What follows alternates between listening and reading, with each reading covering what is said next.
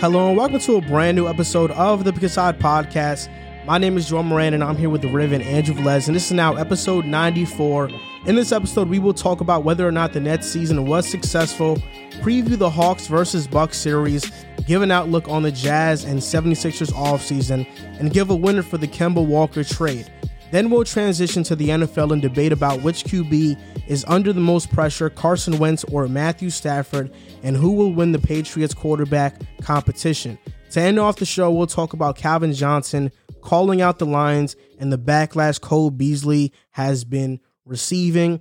This is now episode 94. If you guys would like to, you can rate and review our podcast on Apple Podcasts. We recently had a video on TikTok go viral, and it has created a spike in the podcast download numbers. So if you guys have been downloading the podcast, we appreciate you guys. Hopefully you guys are here to stay because we got a lot more coming.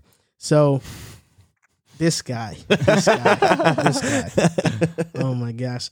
It took me 3 takes to do that intro, by the way. If you guys are listening, it took me 3 takes. Kind of rusty right now. It's all right, man. You did your thing right. Had a 4-day break, but now we're here. This probably won't be that long of an episode. I'm looking forward to talking about a few topics. Obviously the basketball topics, but I can't wait to talk about that Cole Beasley topic. Yeah. I don't know if you guys have been keeping up with it on Twitter or not. No, not really. It is pretty insane. Okay. It is pretty insane. I'm banned from Twitter, so it's hard to really get all the information, the deeds and stuff. But you use the Pick a Side Twitter. Yeah, but it's more, all I see is basketball. I don't really see Cole Beasley and stuff. So come on, bro. Pick a side. We do football too. Yeah, I know. I'm sorry. It's all right, man. You got to get on that. You guys don't retweet a lot of stuff. You know, if you retweet things, I get to see it. Okay. So you don't follow me on the Pick a Side's Twitter. He doesn't follow you on the Pick a Side. You're Twitter now, bro. Yeah, but he chose to not follow you. All right. You can't follow people on brand accounts, man. No, that's a fact. That's a fact. You can't. It's just not. It doesn't look. The only people I follow right. is like people that gives me news. So fair enough. Nudes? No, news.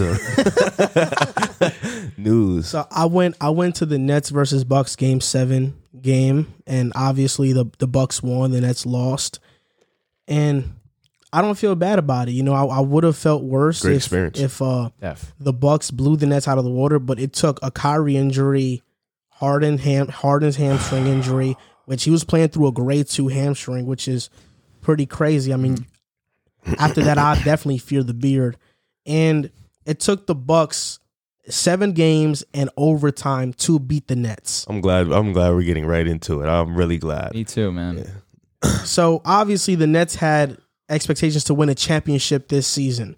Would you classify this season as a failure for the Brooklyn Nets? Failure is failure is such a strong word.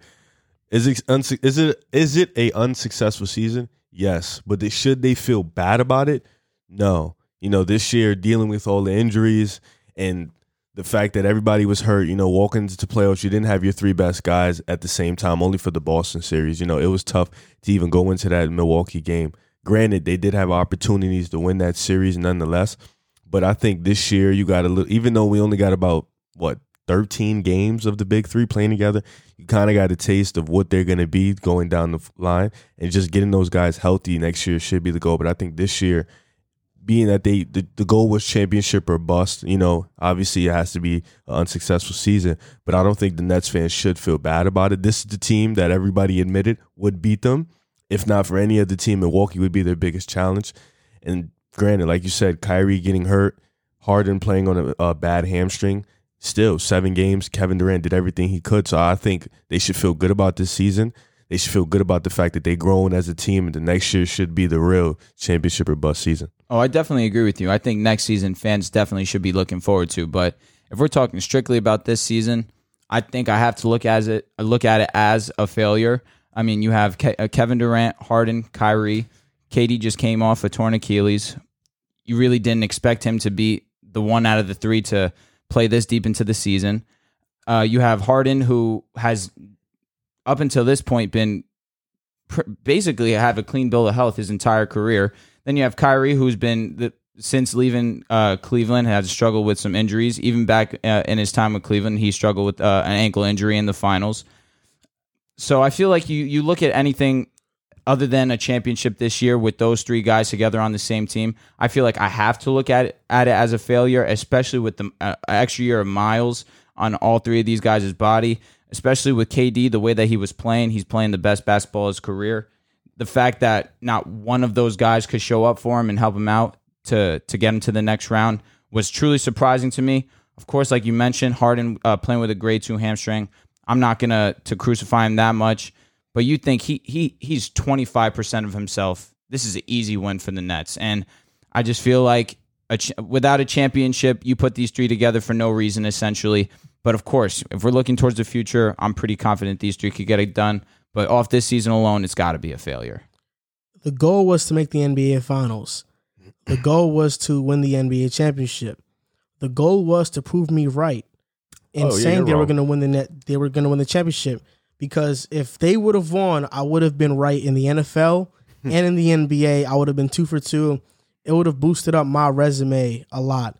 But because the Nets didn't do that, it's I feel bad about it. Now I'll say a couple things about the crying. We look at this Nets team and they went through a ton of adversity. Harden with the hamstring injury, grade 2. It takes 4 weeks to recover. He came back in a week to help the Nets win. Huge props to him, but I'll get into him in a minute. LaMarcus Aldridge retired. That was big. And they could have really used him this series. I think he would have been that difference. LaMarcus Aldridge, definitely. Jeff Green was injured too. He came back prematurely. And then Kyrie, his ankle injury. The Nets had so much going against them, and it still took the Bucks everything they had and more to beat them in an overtime game on the road. And I think right now we can possibly say the Bucks should be the favorites to win the finals. If it's not them, it's Phoenix. Yep. It's either them or Phoenix. Either way, they're one of the favorites. The healthiest teams. Exactly. Either way, they're one of the favorites. I said it before the series. Whoever wins this series, I think, is winning the championship. And I hope that's not the case, because I hope Phoenix does beat Milwaukee, because right now everybody, I made a video about Giannis on TikTok and everybody's like, oh, you still think Giannis can't be the best player on the championship team? He hasn't won a championship yet. Let's see if he wins a championship. This is his best shot to win it. We'll see if he does it. But the Nets have a ton of free agents. Spencer Dinwiddie, Blake Griffin, Jeff Green, and Bruce Brown and Mike James are restricted free agents.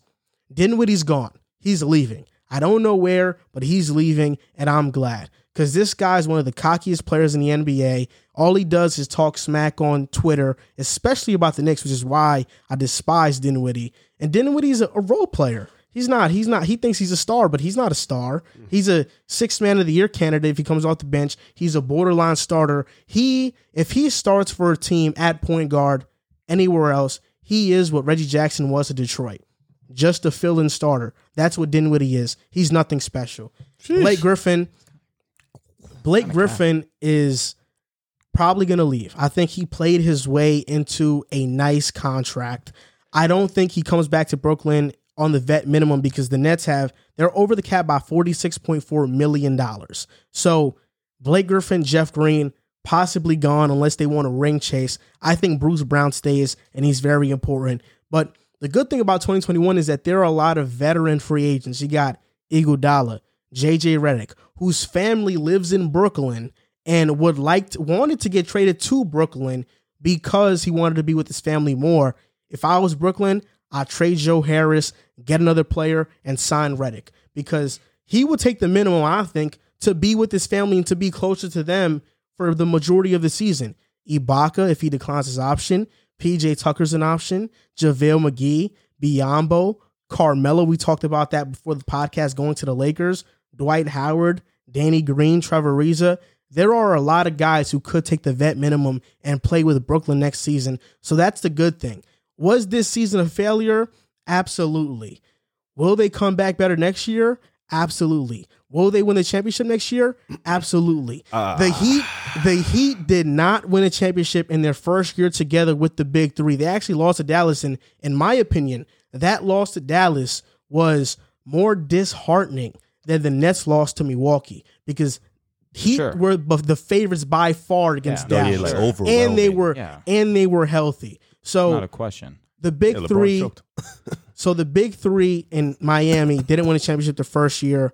Nets didn't win a championship the first year, but they will their second year, and I have no doubt about it. Oh, God. Let me tell you why it's a little different.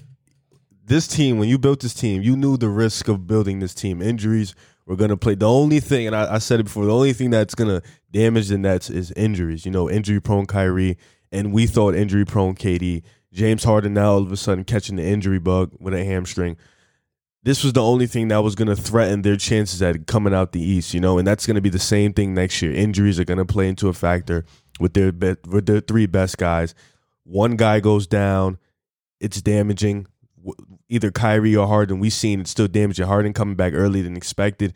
You know, we wanted him to play his heart out, but it still didn't affect the Bucks that much. They're up 3-2. They lose 2 straight. Game 6 in Milwaukee, and then they lose Game 7 in Brooklyn. I just think, like, with this team, you know, that's always going to be a risk. You know, I don't think guys like P.J. Tucker is going to leave the team. He just might go to the chip with. You know, I think guys like Melo is going to look to play with LeBron. Serge Ibaka, I think he's going to want to stay with his buddy Kawhi if they end up staying on the Clippers. You know, I see, like, people want to go to the Nets, but I don't know, with the team being the top 3 guys being injury prone, it's going to be hard to really bring guys like that. And then you said trade Joe Harris. Granted, he played terrible the last 4 games. Like, once they left Brooklyn the first time, he just fell off a cliff. But he has led the league in three-point percentage, I think 2 years in a row, if I'm not mistaken. Definitely one. JJ Redick, I don't think he's as good as a shooter as Joe Harris is right now. Right now, I don't think. You're taking him? I would disagree. I don't think they're the same shooter, in my opinion. I don't know. I think, you know, I would probably keep the 6'6" guy. You know, being that he's already with that team, he's fitting that system. I mean, and considering the fact that his stock is probably low right now, considering how bad he just played the last 4 games, I don't know what you're going to get out of him. I don't know what else you need at him. But, you know, getting JJ Redick would probably be good too. I think if you can keep both guys, you would get both. But it's going to be tough because this team is going to be dealing with injuries nonstop, and now Harden's a part of that plug. And what are they going to do with DeAndre Jordan? This is the thing. DeAndre Jordan, I think, has to get traded. Maybe to OKC, got to give up a pick to get rid of him because he's taking up a bunch of cap just sitting space. there. But this is the thing. Joe Harris, to me, I just don't trust him in the playoffs because this isn't the first time that he stunk it up in the playoffs. Yeah. It's been 2 series already that he's done it versus Philly and now Milwaukee, where you need him a lot. And JJ Redick, to me, is the same level of shooter as him. Harris is better off the dribble. He can get to the basket better because he's younger. Granted, I understand that. Harris is 30. All right, he's still younger. Is he not younger than JJ Redick? I mean, but come on, you made it seem like he's 30 is prime in basketball. That's true. That's still prime. I mean, yeah, that's true. I mean, JJ, I think you can't have both because Joe Harris, if JJ comes for the minimum, that's true. But if Harris stays, Redick is not going to get any minutes. You know, Landry Shamet is still there. Mm-hmm. You know, Shamet. You would definitely want Redick to take Shamet minutes. I don't know. Shamet played relatively well. Shamet played well. He played well. So you would keep Shamet, but trade Joe and because you could get something of value for trading Joe Harris right now. Right now, he had a bad playoff series, but you look at everything else. He's getting paid $18 million. I mean, if I'm the Nets, what I'm doing. Well, they said Joe is a Brooklyn. He's a Net. That's what they said. Whatever. Everybody says that before they get traded. That's true. So it doesn't really matter. They traded IT. Anything can happen. All I'm saying is that the Nets, they should trade Joe Harris because I think they don't need a guy like that. Mm-hmm. Obviously, it's tough to say because he's a great 3-point shooter, but they have enough offense. With KD, Kyrie, and Harden, they have enough offense. They just need players to fill in. What they really need on that starting lineup to replace Harris is a 3-and-D player. Who's that? Look, Iggy? The perfect player for the Nets, who I think would go to the Nets because he's close with Harden, he's close with KD, is PJ Tucker. PJ Tucker would elevate them to the next level. He's going there. Where would he go? If he I think he would stay. I was going to say, why would he stay in Milwaukee? They're about to win a chip. Yeah, they are. If they don't win, why would he stay? But if they do win, why would he go to play with the team he just beat? Like, he just beat you. Because he's really close with Kevin Durant and James Harden. I don't see it personally. I don't know about that. I see it. If he wins a chip, I don't see PJ. I don't see PJ going to play with you guys after he just won a chip with that team. I think he'll stay. Even then, I see JaVale McGee as an option. Okay, I think he would be really good. look, You need I a think, defensive big. and Something. maybe not even Redick. If I was Brooklyn, I'd probably prioritize Danny Green over Redick. And I'd have Danny Green, who's a defender and a 3-point shooter, knockdown guy. So that's what I would do if I'm Brooklyn. So I think that's what's next for the Brooklyn Nets. Obviously, the season was not a success. Nobody can call it a success if they didn't win a championship. And before we move on, I want to say this about James Harden. He shot 2 for 12 from 3, 5 for 17, I believe, from the field for the 22. game. It wasn't 22. It wasn't? It wasn't. Must be thinking of somebody Do else. your fact checking, man. You got it wrong, too. No, it wasn't. It's You said, five, I think. It's five. I think. I thought it was 5. 5 for 17, Okay. 2 for 22. 12, 9 rebounds, 9 assists. How many points did he end up with? 22, surprisingly. James Harden was on a bad hamstring. He came back prematurely. I'm just glad he didn't get hurt again and didn't have an even more severe injury. But he has to play better. Even with the bad hamstring, he got open shots and didn't hit them. If he hits some of those open shots, they win the series and they go on to the Eastern Conference Finals. So James Harden, even though I love him to death, he reminds me a lot of Luka, like I've mentioned before on this podcast. The difference with Luka is that he steps up in really big moments. We've seen Luka in 2 playoff series back-to-back be one of the best playoff performers that we've seen in the last 10 years and in history since I've been watching basketball. Harden has not been that. Harden, when you need him the most, there's still that nervousness that he's not going to be what he was in the regular season, and that's the difference with Luka. So James Harden, he has to win a championship, and he has to be one of the main catalysts for winning that championship next year because I love Harden, but I can't keep defending him. He was missing open shots, and I agree. I think it sucks. It sucks, but it is what it is. That's the truth about James Harden. There's no way around it. I agree. I think if you granted, I understand he was hurt, but I think if you go out there and you play, then you are due for any criticism that you're about to get because you decided to go out there and play. You know how hurt you are. But if you go out there and you play Game 6, Game 7, he played bad Game 6 too, but if you go out there and you decide, didn't. I was going to say, Game 6, he played well. Game 5, he really didn't play that well. pardon me.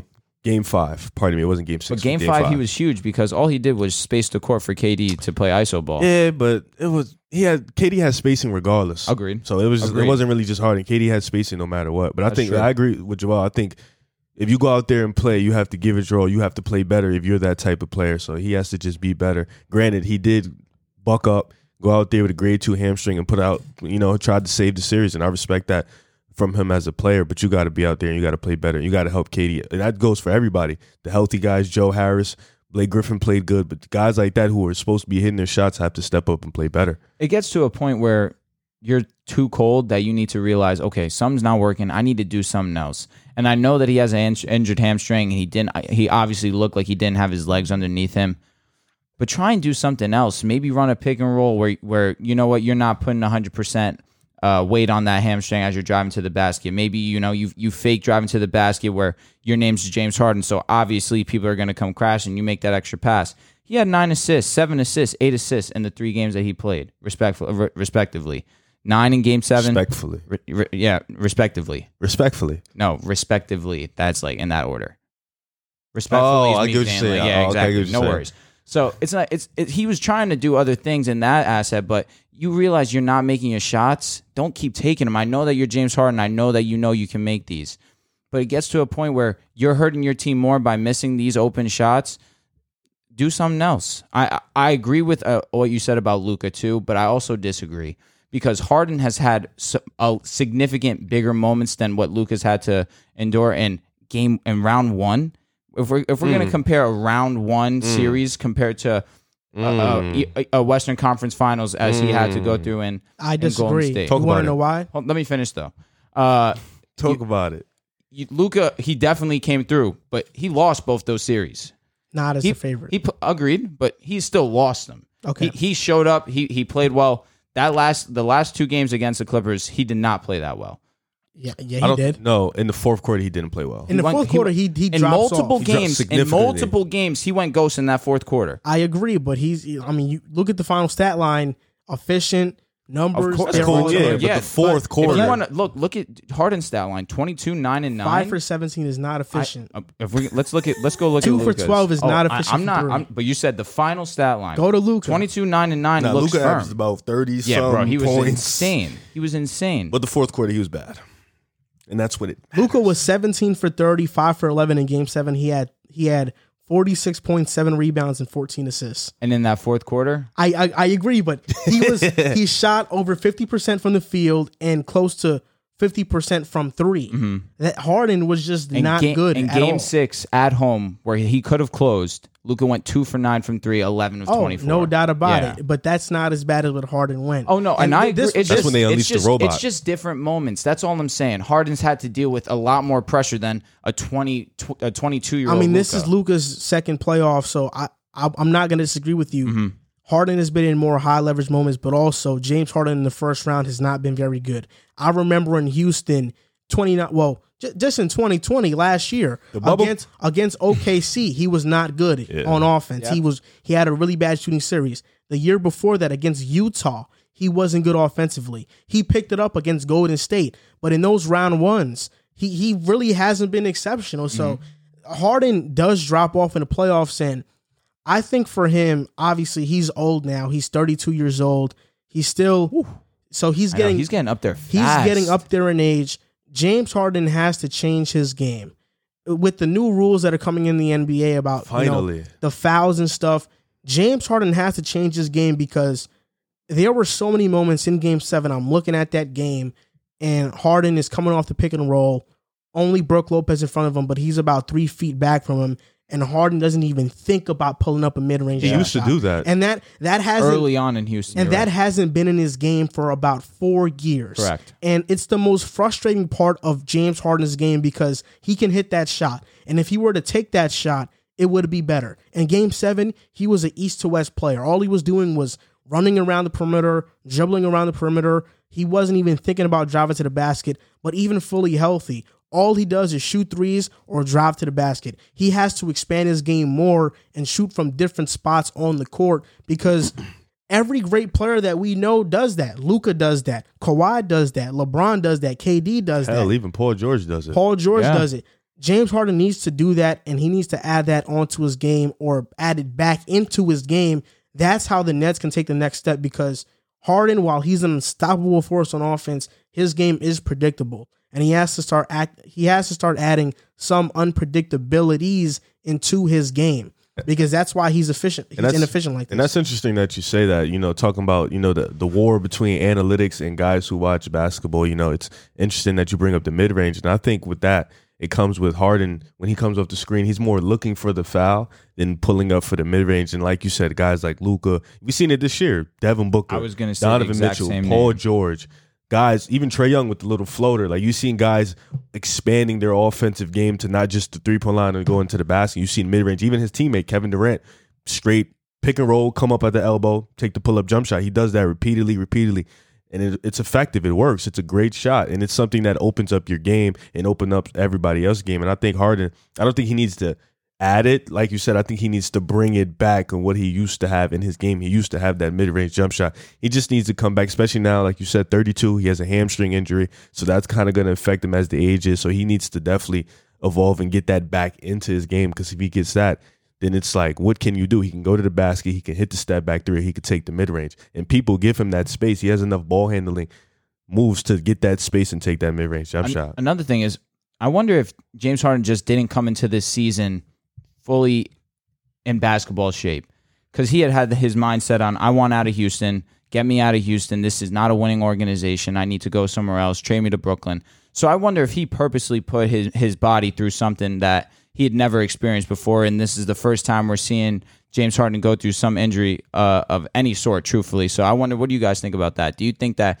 Harden really held himself back this offseason? I think he was so used to playing the way he played in Houston.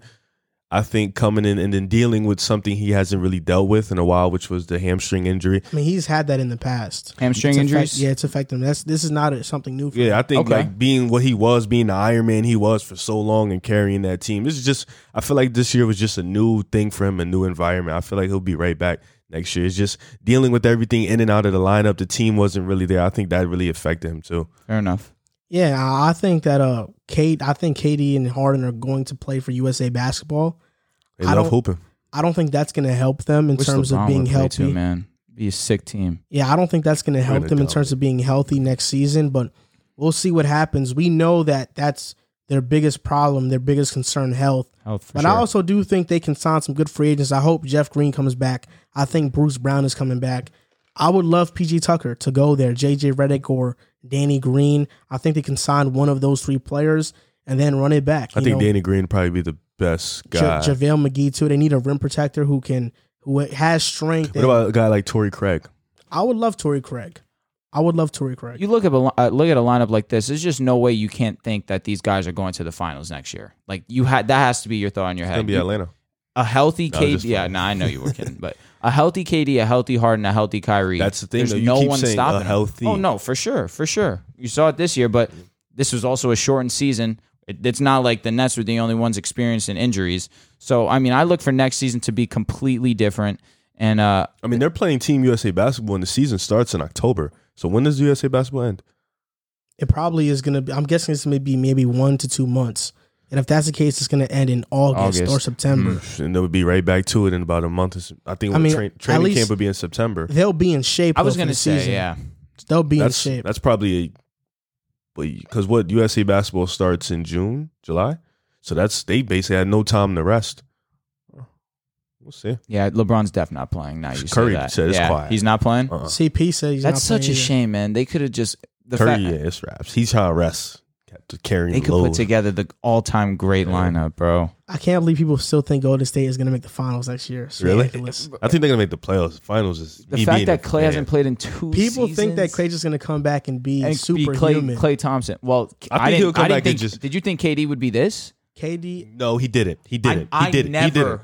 Listen, Don't let him lie to you. I didn't think KD would be this. But also, he'd be this. KD, You're capping, look bro. at his game. I swear to God, I said he was going to be this. I said he was going to be the same player.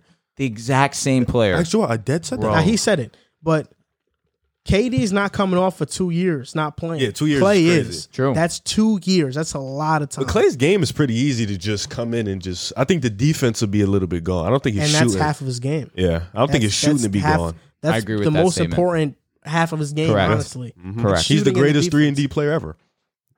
He's not better than J.R. Smith. You got to say. I'm playing. The 2 teams that are in the Eastern Conference Finals are the Atlanta Hawks and the Milwaukee Bucks. And I think we all saw the Bucks making it this far, but Atlanta was definitely a surprise. They weren't favorites to beat the Knicks in the first round, and now they're in the Eastern Conference Finals. We all picked Philly. I picked Philly. I definitely picked Philly. I thought that series should have ended in 5, but Philly blew leads. So it is what it is. The Bucks are 2-1 against the Hawks this season in the regular season, but Trae Young didn't play for 2 of those games. Trae Young has been averaging 29 and 10 in the playoffs. And first of all, do you think Trae Young is going to continue being this dominant against the Bucks, facing Jrue Holiday? That's going to be his primary defender, or do you think he's going to drop off? And just preview the series for me. Well, first of all, Trae played one of those matchups, and he actually played really horrible in that matchup that he did play in. I think, this series should end in 5. I think Milwaukee is a little bit more disciplined than Philly. I think Philly, what they just lacked was discipline and adjustments. I think Milwaukee's going to have that in here. I don't think Atlanta has the personnel to guard Milwaukee. I think their best defenders won't play this playoff series, so it's going to be a tough matchup against Middleton, Holiday, and Giannis, of course. They got Clint, they got John Collins, but they don't have any wing depth on the defensive end and no guard depth on the defensive end. So I think it's going to be a tough go for them. Jrue Holiday, I believe, is a better defender than anybody on Philly. I think the closest is Matisse, but I think Jrue Holiday is one of the best defensive guards in the league. So it's going to be tough for Trae Young, and it's rough because a team like Milwaukee, Trae Young running that pick and roll, right, and seeing Joel Embiid, who's a walking 300 pounds on a bad meniscus is a lot different than seeing, Brook Lopez or Giannis. Those are guys who are really good rim protectors. And Drew Holiday's a guy who likes to follow. You're not going to beat him as he beat Ben Simmons off the dribble easy. I think the problem with Ben Simmons was he struggles with quick, speedy guards, guys who are very quick. Drew doesn't struggle with them. I think he's going to be there every play. So I think Milwaukee, this is really their chance, because this is a team that I think they'll be able to outmatch, outmaneuver. But I think, honestly, it could go either way, because Atlanta is just playing so great.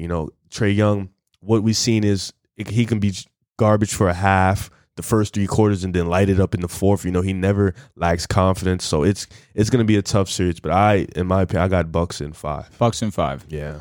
This is a tough one for me too, man. But something that you said there that stuck out with me is that the Hawks were able to take advantage of Doc Rivers' lack of adjustments. And I think about Milwaukee, and I think about the series that they just had with the Nets, and I think about how Budenholzer had all the pieces to beat the Nets. You had a depleted Nets team that I thought Milwaukee should have easily rolled over. I mean, you had Kevin Durant playing the best basketball of his career, in my opinion.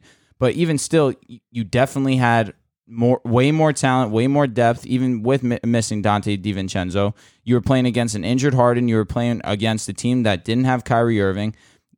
I feel like Budenholzer, they won in spite of Budenholzer to a degree. I didn't love the adjustments that he made. I felt like I would have put Giannis on KD way sooner in the series, even though we saw KD give it to Giannis early in Brooklyn.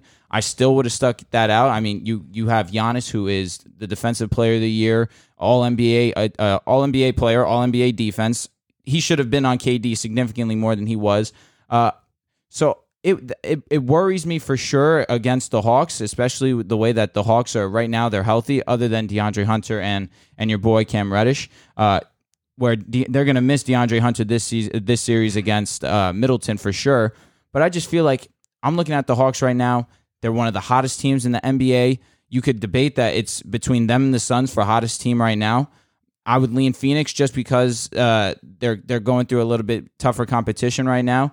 But you look at the Hawks. The Hawks are playing overall great basketball on all ends, all sides of the basketball. You look at Bogdanovich, who struggled these last few games, and they still won in spite of that. You have a coach, right? You have a coach like Nate McMillan, who completely changed the culture over in Atlanta. And I am easily, if we're going strictly a coaching matchup, I'm taking Nate McMillan every day of the week. With all that being said, I still think Giannis and Middleton are going to be too much for the Hawks to handle inside. I just don't think they have the size to beat the Bucks. However, this series is going to be a lot better than what my boy Riv is thinking that it's going to be. I feel like the Bucks are going to take this, but it might go the distance. I think that the Bucks are going to win this one in 7. And I didn't even answer your question. Trae Young, I mentioned this on the last podcast, actually, but Trae Young, I feel like there is no one right now on planet Earth that could stop this man, Trae Young. Right now, there's no one that could stop him. Maybe a healthy Kawhi. Oh, okay. That's it. Yeah. He's the only one right now. Make that clear. If I didn't, I know you would have said something, but Trae Young is just... Wait until you see PJ Tucker on him. Yeah, you think so too? That's an aggressive young man. He is. He definitely is aggressive. But I feel like Trae would get his calls too, because Trae is smart enough. They're letting him play. I agree, but KD's not the type where, other than that swipe through. Well, of course, that swipe through move is what that changed basketball too. But Trae Young, I feel like he's adjusted to how the NBA's played, where his size he uses to his advantage, where that's where what he uses to draw a significant amount of his fouls. But Drew Holiday benefited from Harden being injured, because if Harden was 100%, there's no doubt in my mind Harden's cooking him. There's no one, I don't see anyone guarding Harden the way that Drew Holiday looked like he guarded Harden in that series. Harden's injury made Drew Holiday look like the best defender in the league, like you mentioned. This is what I got to say. Trae Young has been phenomenal, but I think this is the matchup where he has a tough series. I thought it was last one because Thibault, Ben Simmons, Sixers had the personnel. They just didn't execute on it. I mean, they held Trae Young to some bad halves. They just couldn't keep it up. Yeah. I think Drew Holiday can keep it up. I'm not worried about Middleton because he's a guy that any team he plays in any series, he always gets to his spots. He always gets his shots. For sure. He just misses. That's really what it's been. You look at his home versus away numbers. Away, he's so He much lit more Brooklyn worse. up at home. That's true. He That's lit true. Brooklyn up But at the home. thing Middleton's been amazing. I'm surprised you feel on this the way. road, he's not good. he's not been amazing, and he gets That's the true. same That's shots. true. He just misses. So Middleton, I'm not. true. I don't think you need a lockdown defender on Middleton. He's either gonna make it or miss it. I mean, that's who he is.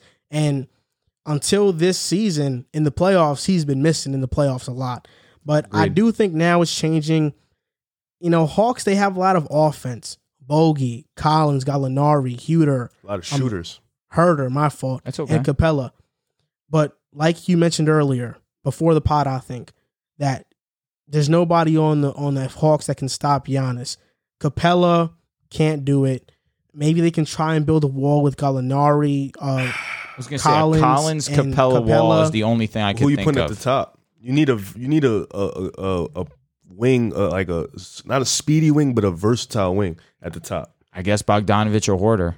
It's too small. I agree. Listen, that's why I feel like that Milwaukee's going to be too much for him to handle. I think- Go ahead. I just think that this series is not going to distance. I think this is a sweep. Out of respect for the Hawks and Trey, I might give them a game, but I think this is a sweep. When you just look at the Hawks versus the Bucks, starting lineup versus starting lineup, you got Trey, Bogdanovich, Herder, Collins, and Capella. You look at the Bucks, Holiday versus Trey. That's going to that's even because Trey is better, but I think Holiday will really neutralize him. Middleton, Bogdanovich. I'm giving that to Middleton. Yep. Tucker and Herder. I'm taking Tucker in that to be a great defensive player. I think they can switch everything. Tucker can even be on Bogdanovich. Giannis versus Collins, that's Giannis. Lopez versus Capella. Lopez can space the floor and he's a good rim protector. I'm giving that to Lopez. So I think the Bucks just have a way better roster. And even with their lack of adjustments, I don't think this is a series where they need to adjust much because Giannis is going to be unstoppable. Middleton is going to be really good. And the Hawks, I don't think they have the defense to guard Milwaukee. So I think this is a sweep. I just don't want to count them out. I mean, because When you said Middleton, what I saw against Bucks and Nets, it was a lot of possessions where Bruce Brown made it really, really tough on Middleton. You know, him losing the ball, him taking some really horrible shots. You know, so I think if they would have had maybe like a DeAndre Hunter type of guy, you know, 6'7", strong, it would have been really tough. But like you said, Middleton plays really, really well. I don't know he's kind of like Paul George. He plays really well at home, and on the road he just sucks. So I think this series, you know, it's like the Bucks can switch everything. So aside from obviously Brook Lopez on Trae Young, but for the most part, when they go small, they can switch everything. I mean, it's not even small because Giannis is 7 feet tall. So I think Hawks are just going to try to, you know, go offense for offense because, you know, the Bucks didn't shoot well from the three-point line against the Nets, and they're a really good three-point shooting team. So they were missing shots too. So I think the Hawks are just going to try to out-offense them because they're a really, really good offensive team. If I don't think it'll happen, but if Trae Young does have a historic series and manages to pull this have some series things out, to talk no about. kidding. he, That's not I a mean, lie. this puts him over so many guys. Yeah, in we're gonna have a top lot to NBA talk about. player We're gonna rankings. have a Over lot Dame? to talk about. It might- Yes, that would Bro, be debatable. We're gonna have a lot to talk Man. about over your boy too. Which one? Your boy, the only one I talk about. AD? Yeah, God. Oh my God. Next topic. Do something, please. over your guy. Trey could be better than AD. Oh my God. Who would you take? Who would you take to build a roster on? I would Easily take Trey. Trey. Trey. Okay. Not stupid. I know you. To build a roster, I mean, bro, he's how old? 22? AD is 26. But he's injury. He's in like Oh. a old He's 26. built like an old man. Yeah, he could like blink his eyes and get hurt. He's so soft, but he's amazing at basketball. It's crazy because you guys asked, like a couple weeks ago, who's more important, Trey or Devin Booker, and then we might see them in the finals. That's freaking insane. Somebody Devin- commented and Devin said Booker. that's going to be the finals matchup. Wow. I disagree, but It could it's not happen. too far It's fetched. really could Listen, happen. Budenholzer has choked so many times in the past and refused to make adjustments. It would not surprise me if Nate McMillan outcoached him and won this series. Every time he's choked, was Giannis the best player in the series? Aside from Miami. Toronto, obviously, I lean Kawhi. And then Miami, he was the best player. Brooklyn, it was going to be KD, but then, you know. But Giannis showed up. Giannis, aside from KD's egregious scoring where he was just night in, night out, putting up 35 with his eyes closed, Giannis did everything. Yeah. Giannis did everything this series. Giannis really came up. He said, all right, you know what? I'm going to praise KD. I'm going to say he's the best player in the world, but I'm no slouch, even though I didn't like those comments. I just hope that the Suns make the finals and not the Clippers, because I think the Bucks would trample the Clippers in the finals. Wholeheartedly, I think the Suns have the best chance to beat them. With Kawhi, it's a good series, but without Kawhi... No comment, man. I ain't going to get into that. It's the truth. You got to stop. Without Kawhi, bro, it's not even close. Trample? 4 games. 4 games. Okay. I ain't going to say nothing because we got to get past Phoenix first. I was going to say, because this is about to be a 4-game series. Well, Phoenix is an offensive machine. They're amazing. Yeah. And without CP3. We have Pat Bev guarding Booker. What do you want me to do? There's nothing I can do about that. Yeah, barbecue chicken, man. Come on. Haters. I'm not hating. I'm being real. Listen, if I was a hater, I'd be saying Paul George is bad. I'm not. I mean, trample, though? That's crazy. Bucks. I don't think the Clippers have a chance against the Bucks in the finals. They don't have a chance against the Suns. We don't even have to be talking about this. You don't think we have a chance against the Suns? No. Okay. So you think they're going to sweep us? Yeah. Oh, okay. That's what I like. I think it's a 5-6 game series. 5? It could go 5. Yeah. All right. It depends. Listen, this was the best you guys could have played last game. We're off topic a little bit, but the best you guys could have played. We had a day's rest. We were on dead legs. True. We still put up 114 points. But sometimes time's not always the best thing. Yeah, that is true. But we just came out of a grueling game, so we had to come back from like 22 points. For sure. Game 6. For sure. Pardon me. Game 6, we had to come back from 22 points. Milwaukee and Atlanta get the little 2-3 day break. We got a day break. I'm tired, man. Okay. We'll be back though. 6 games. 6 games. I didn't say we were going to win. Okay. I didn't say we were going to win. 6 games, though. The Clippers beat the Utah Jazz in the second round in 6 games, and the Jazz had a 2-0 lead in that series, and a lot of people are putting the blame on Rudy Gobert as the reason to why the Jazz lost the series. So simple. How can the Utah Jazz improve this offseason? What do they need to do? Just to let you guys know, their free agents are Mike Conley and Georges Niang. So I'm guessing they need to sign back Mike Conley, but I'm curious to know what you guys think the Jazz should do this offseason to get over the hump. Realistically, I think everything they need to do is up here. I think they've already eclipsed that good to great regular season team. I think they've officially become a great regular season team. Now it's, can they become a great playoff team? We've seen them in the past beat OKC, lose to Houston twice, I believe, back-to-back years. Last year, blow a 3-1 lead. This year, they was 2-2. Kawhi goes down. They blow both games. They was up 20 in Game 6. They lose. So I think they've seen all the adversity. They've seen all the downfalls. And I think now it's up here in the mentality to keep getting better and becoming that great playoff team. Now, I think people saying that Rudy Gobert was the problem, people saying that didn't watch the game. It's not that Rudy Gobert was the problem. It's that the Jazz don't have enough good wing defenders, so when they get beat, Rudy Gobert has to help. I think that is one of the problems that the Jazz have. They need more wing defenders. I think they need guys on the wing that can guard multiple positions, that could guard big wings like Paul George, like Kawhi. Royce O'Neal's a good defender, but they're only like You're right. Granted, Bojan, he played good defense on Kawhi, but he's not a guy you're going to put on him every night. You need another guy. He's an offensive guy. Yeah, and you need a small ball big, I think. I think Derek Favors was completely useless. I remember I was looking up on StatMuse, and I put his name in, and it said not available. So he's really just a useless player. They need to find a small ball big, somebody where Rudy Gobert is being used, he's being ineffective. You can put out a guy who's still as effective and can put out some numbers and can keep them in the game. So I think those are the two main problems, because you got guys out there guarding Kawhi and PG, and they're not big enough, or they're not strong enough, or they're not fast enough. And Rudy Gobert has to help every time. Even Reggie Jackson, who's killing y'all, and you don't have enough wing defenders. So I think that was definitely one of the problems, because Rudy Gobert helps. I mean, the thing with that, though, is that how can you really get a wing defender to replace somebody in the starting lineup? Because Bojan is not sitting. Mitchell is not sitting. If you bring back Conley, he's not sitting. Yeah, that's the tough part.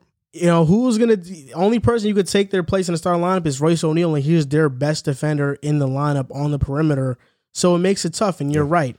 Gobert has to help on these drives, and I don't know what Utah Jazz were doing. They were either playing a 3-2 zone, or they were playing 4 guys play man. And it was a weird defense, because from what I saw, it was 4 guys on the perimeter were sticking on one man. And Rudy helps. And Rudy was just in the middle of the paint the entire time and signaling for guys to guard 2 people and just helping on drives. And because of that, the Clippers got any 3 they wanted. He was late on closeouts, and Gobert had a really bad plus-minus. But I think everybody ragging on Gobert is, for one, Gobert I think has become the most hated player in the NBA. Probably not the most hated, but one of the most at Top least. 5, definitely. Because whenever he does something wrong, it's magnified and everybody likes to make jokes about it. But whenever he's playing phenomenal basketball, everybody's quiet. Nobody talks about it. Same thing with Paul George. He's been playing phenomenal. Nobody even cares. Yeah. So Rudy Gobert, he still deserved DPOY, but I think this was really more on Quinn Snyder and his coaching. I mean, for every single coach that blows a lead in the playoffs, we always say it's the coach. Doc Rivers blows a lead. Oh, it's Doc Rivers. It's not the players. Quinn Snyder blows a 3-1 lead against Denver last year and now blows a 2-0 lead this year against the Clippers without Kawhi. And all of a sudden, it's Gobert. It's not Quinn Snyder. It can't be him. That's ridiculous. I agree. They need a small ball 5 or an agile 5. Names I was thinking, Torrey Craig, PJ Tucker, and I thought I was thinking PJ Tucker popping up. It's crazy. Because for real. PJ Tucker is one of the more valuable players in the NBA. Yeah. But also, I would just think an agile 5. Maybe they can get Daniel Tice. That wouldn't be too bad. He can also stretch the floor. Zach Collins, he's been injury prone, but when healthy, when he does play, he's a good defender. Or Nerlens Noel. Nerlens Noel would be a perfect player for them. I think he can guard the perimeter somewhat decent. Good enough. He's a good shot blocker. He would be really good for them. And I just don't think you can have 2 lineups out there. Or you can have, the thing with the Jazz is that they don't have any lineups that can play small. It's either Gobert or Favors at the 5. That's it. They don't have any lineups that can play small. They tried have to get one lineups time and it was to terrible. get small. I also read some articles about maybe them trying to trade for a player, and some names that came up were Covington, Daniel House, and Thomas Satoransky. Because I also think a backup point guard is also lacking for them. I like Ingles, I like Clarkson, but they need another ball handler, because if Mike Conley gets injured like he did against this series, now you only have Ingles and Mitchell, nobody else. Yeah, Mitchell got doubled because there was no other ball handler on the team that can really do anything. The problem with that is Clarkson takes every shot he gets. So he's a ball handler, but he's not really a ball handler. He's a shooting guard. He's a shot taker. And also some free agents, Danny Green, James Johnson wouldn't be bad. Trevor Ariza, Tony Snell, Reggie Bullock. Maybe they go after Josh Hart, who would be a good defender for them as well. I mean, there are some options. Is Rondo a free agent or is he under contract? He's under contract, He's a I believe. player option. Okay. I mean, I'm looking at this Jazz team, and I hear what you guys are saying. They could probably use a little bit more defense, but really, what more do they need? They got You just said it. For real. But other than defense, I mean, you have one of the best ball players in basketball right now in Donovan Mitchell. You have arguably the best defender in basketball on your team in Rudy Gobert. You have the number 1 3-point shooting team in the NBA. You have Joe Ingles, Bogdanovich, Jordan Clarkson, all these guys that could get you a bucket whenever they need to. Joe Ingles, obviously lesser of the 3, but he could still get you a bucket too. I just look at this squad, and the only thing that really sticks out to me is, like you mentioned, Quinn Snyder. He refused to make adjustments last season, refused to make adjustments this season. He gets a break with Kawhi going down to injury, unfortunately. You would think that this series was in the bag. Just did not. They did not seize the moment at all. And I'm baffled that they couldn't get by a Clippers team without their best player. I just don't know what more they could do to better this squad, truthfully. I think Mike Conley being out was huge for them. And you guys laughed at me. But before the podcast the other day, when I said it, I meant it. The Clippers without Kawhi and the Jazz without Conley are an even team. That's an even matchup.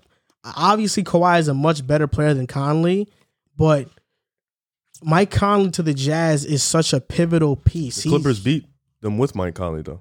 Game 6. But injured on a hamstring. I mean, if you play, you play, though. Like, I agree, but I disagree, too. And they was up 22. Like, you can't even defend that. It's inexcusable. Yeah, you can't even defend that. He They were played clapping the Clippers. They were clapping them. Wait. Yeah, yes. That was game 5 or That- game no, 6? that was game 6, bro. Mike they were Conley up- jumped in the lineup, Bogey and they were up up 28. They were up 28. They were up 30 at They a were point. up 28 and lost. Quinn Snyder deserves all the blame. No doubt Yeah, about that was it. like you can't even. You sit were there and 100% defend that. right there. Quinn Snyder did You nothing. thought that was game 5? I thought that was game 5. They was That's bad. killing them. Bro, game Terrence 6, bro. Mann went to a different universe. That's what happened. Yeah, you're right. Rudy Gobert was leaving man open in the corner. And he's just hitting shots. Yeah, because they It's were like, playing what some is Rudy weird Gobert zone supposed to defense. do about that? He can't guard a guy But like that's the weird defense they were playing. And that's what you're 100% right there. They need a type of guard type forward. You know what I mean? PJ. So the wing, exactly. Small ball PJ, 5. exactly. PJ would be perfect. PJ's would be perfect for a lot of So do we? teams. They should definitely. We all agree they should bring Mike Conley back. I think so. I think so. I think so. What team in the NBA wouldn't want PJ Tucker? The Bulls. No, I think you The guys Thunder. would want him. I think any team that's tanking or not tanking, rebuilding doesn't want him. I think all The contenders. Suns? I don't think the Suns. No, need the I him. Suns think want him. the Suns would definitely. I think want him. all. Why do you say? I mean, they have a guy like. Obviously, I think He's better than He's Torrey be- Craig, and he would do more than what Okay. Torrey Craig does. okay. I think every contender. Think of would like a want guy like PJ Jay Tucker. Crowder. Like obviously, PJ Jay Tucker's Crowder and defense is Tucker are better. the same, honestly. Yeah, you put both of them down low. But I it's- think That's what I'm Crowder's saying. a That's better why they don't defender. need him. That's why they don't need PJ Tucker. You think Crowder's a better defender? No, I think no. Tucker's a better okay. defender. Yeah, you just got your names mixed up. Crowder's a better offensive player, but really not by much. He's just really a trigger by- happy guy. Like he just shoots. PJ that Tucker's three. his shot is inconsistent. He shoots from the. Crowder would It's only shoot the from corner- anywhere. Yeah, though. exactly. PJ's just a corner guy. That's He- why. he That's plays why defense. I say the Suns wouldn't need him when they have a lesser But version he of can him take on Torrey defense. Craig's spot That's true. or Saric. Sarge. I like Saric's size. He got killed by Boogie. I mean, Boogie's stronger than him, bigger than I him. don't think he's bullying PJ like that. PJ's mad strong. Boogie's big, dude. PJ's big. He's just short, but he's a big guy. He is pretty strong He for is sure. pretty big. Yeah, so it's like You're a that would demon. be great for the Jazz because Derek Favors does Oh nothing no, on the that would court. be He's enormous. bulky. That He's would be bulky. enormous. Yeah. Oh, I'm with Derek you. PJ Favors is just a be perfect out fit. there, bro. He's just running. He needs to be off an NBA squad. I didn't say all that, but I'm saying he just does a lot He of running. stinks. Yeah, I mean, He stinks. He used to be the third overall. He was the third overall Yeah, pick. I he believe. was But- actually Nets. the Nets guy, wasn't he? The Nets, yeah, yeah. he's the Nets guy. He was the cornerstone for the Darren Williams trade. Oh God, I guess you'll take that, right? I mean, yeah, at this point, he was actually good at one point in his life. What, like 2 seasons, 3 seasons on Utah? That's good enough than a lot of guys. Better than a lot of guys. 2-3 seasons. Fair is enough. good. Fair enough. But for the number 3 pick, whatever it What do you want him was, to do, bro? He's a bust. I want him to be good. The Philadelphia 76ers have a decision to make this offseason. Oh, Can't wait. They got upset by the Atlanta Hawks. We all know that they lost in Game 7. They blew 2 leads in, I believe, Game 5 and Game 4. Wasn't it 3 in a row? No, they It won. was 2 in a row. Oh, 2 in a row. They blew game 1, won They have game what? 2. I know they have like top 10 biggest leads blown in the playoffs, right? NBA history? Yeah, I think they That's do. No crazy. way. I think Doc has like 5 on there. Oh, that Because of the Clippers and Yep. yeah. Mhm, in mhm. the But last we all 10 know years. the 76ers have a lot of decisions to make. And some people think they should fire Doc Rivers. Some people think they should trade Ben Simmons, no doubt about it. And some think they should do both. What do you guys think? Should the Sixers fire Doc Rivers, trade Ben Simmons, or do both? I think with Doc Rivers, we saw Joel Embiid have the best season of his NBA career.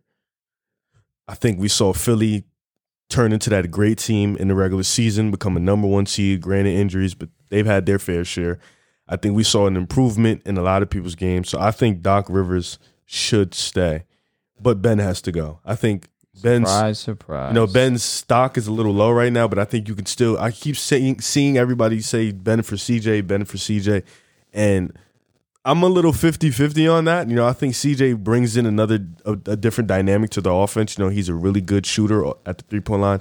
He's a guy who can get his bucket at the mid-range. He can go to the basket. He can run the pick and roll really well. It may lack on defense, but on offense, you get a big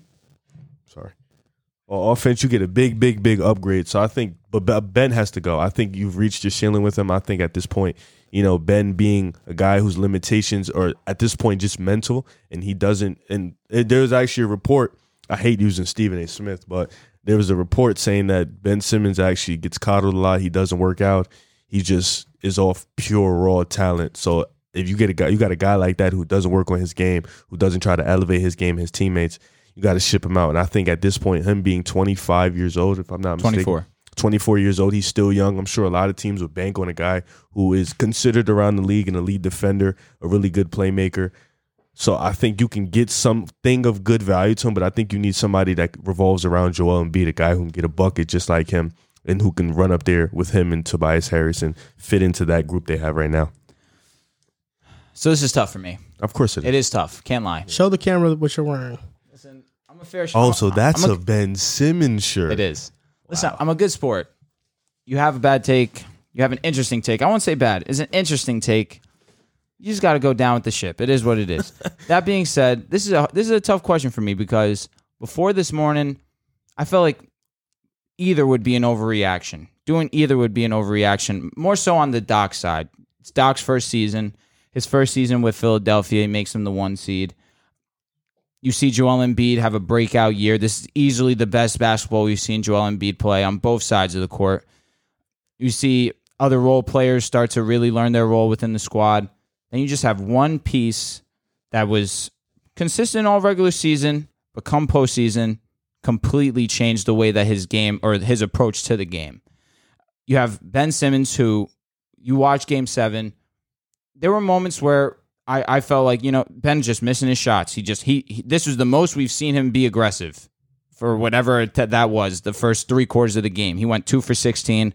He did not take an attempt in the fourth quarter. He had a blatant attempt for a dunk in the fourth quarter on Trae Young that was wide open, and instead of taking the dunk, which would have probably propelled Philly, who knows, to maybe a win completely. You're at home. They're one of the more dominant teams at home over the last few seasons. You see a guy like Ben who's been struggling, throw it down the stretch of the fourth quarter, would have changed everything. But instead, he sees Trae Young. He shits himself a little bit, passes the ball.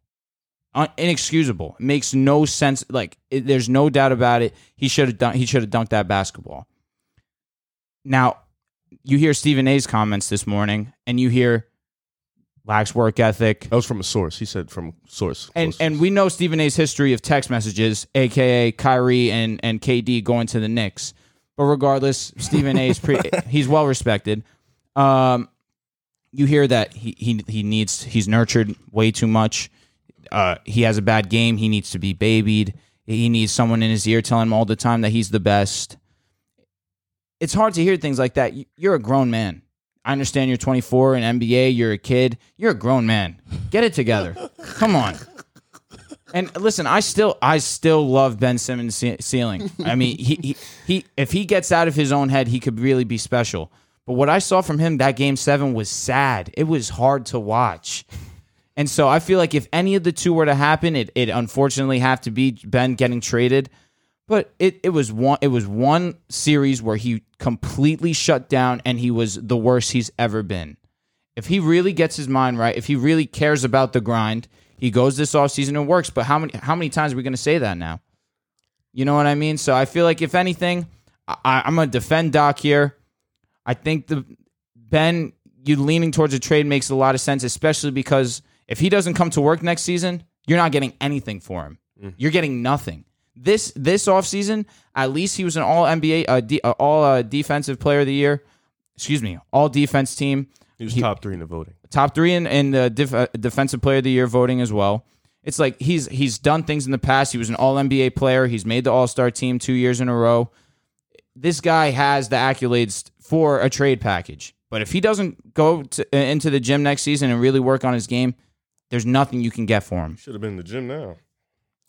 The thing about it is that everybody now is starting to see Ben Simmons for who he is. Oh boy! But I've been on this. This isn't new for me. We had a segment on the podcast 4 months ago that talked about, will Ben Simmons ever reach his ceiling with the Sixers? And I said, absolutely not. I said he was a better version of Draymond, and I regret those comments because he's not even Draymond. Ben Simmons isn't even close to Draymond. I would take Draymond 10 times out of 10 over Ben Simmons.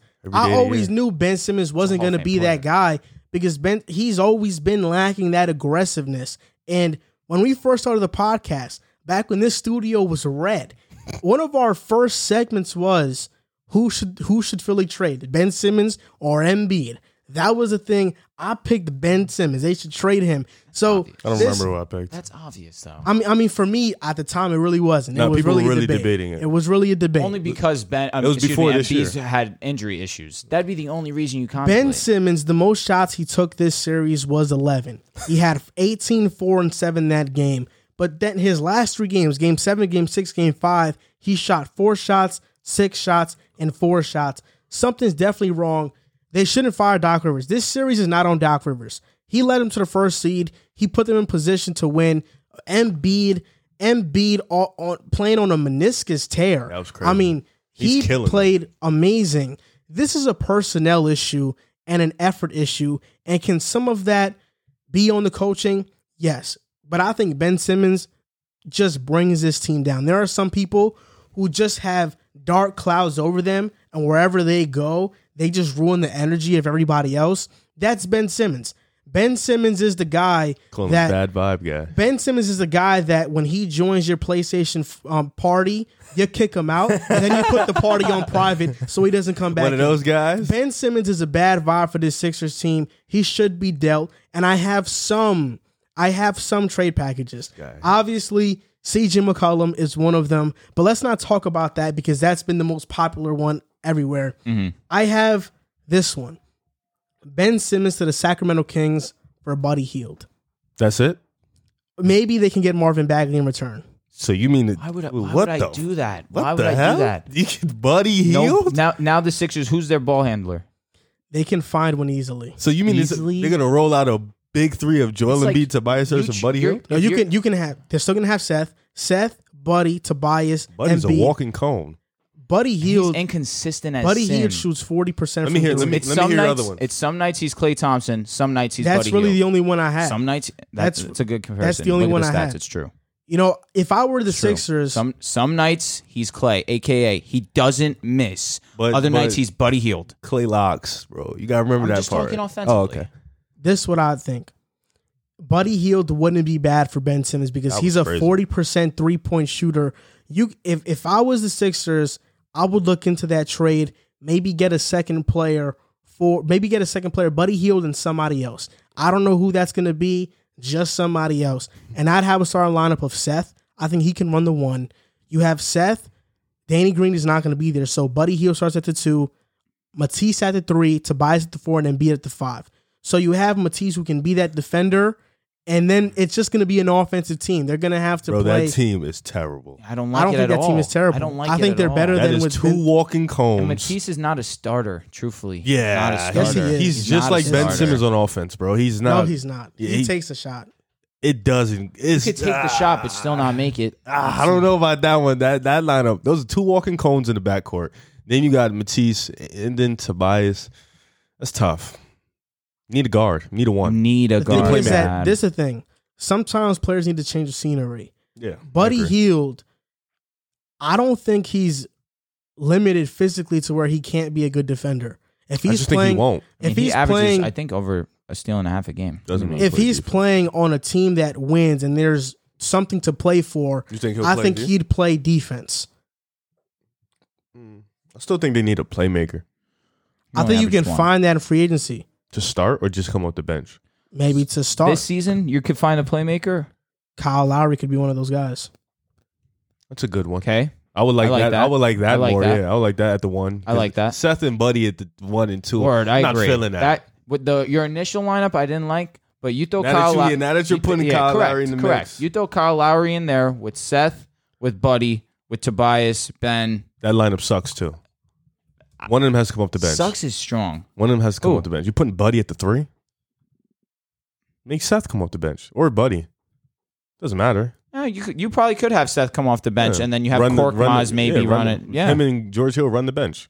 yeah, I don't hate that. I don't hate that at all. You don't think Tyrese Maxey can grow to be the starting 1? Oh, I agree. That's a good one. What's unfortunate defense, is too. last show I was like, you know what? Maxey was so solid against the Wizards. I don't understand why they're not playing him He more. plays defense. They too. gave him 2. There was like single digit minutes in the first however many games He's he rookie. played. I get Look, it. these but are he the players. He was significant. These are the players in free agency that they could target that are guards. Derrick Rose, maybe Lonzo Ball, Dinwiddie, Patty Mills. Lonzo's a free Schroeder, agent, yeah. unrestricted. Lonzo's going to demand money. Goran Dragic has a team option that is $18 million. Miami doubt declines that probably. Lowry, Conley, and CP3. Lonzo absolutely would be perfect. Lonzo's going to demand a lot of money. I don't think Philly has it. See, for me, Why? Because they're they're paying Tobias and Embiid the max. Agreed, but so they're paying Ben the max if also. they get Buddy's a $20 million man. That's a fact. That's why for me, I think you can even have Maxey, Buddy, Thibault, Tobias. I'd rather that. Yeah, I'd rather that. And then Seth off the bench. You know, I think. Do you think Maxey could be a starter? Yes, absolutely. I think so. Okay. No doubt about it. I like Maxey.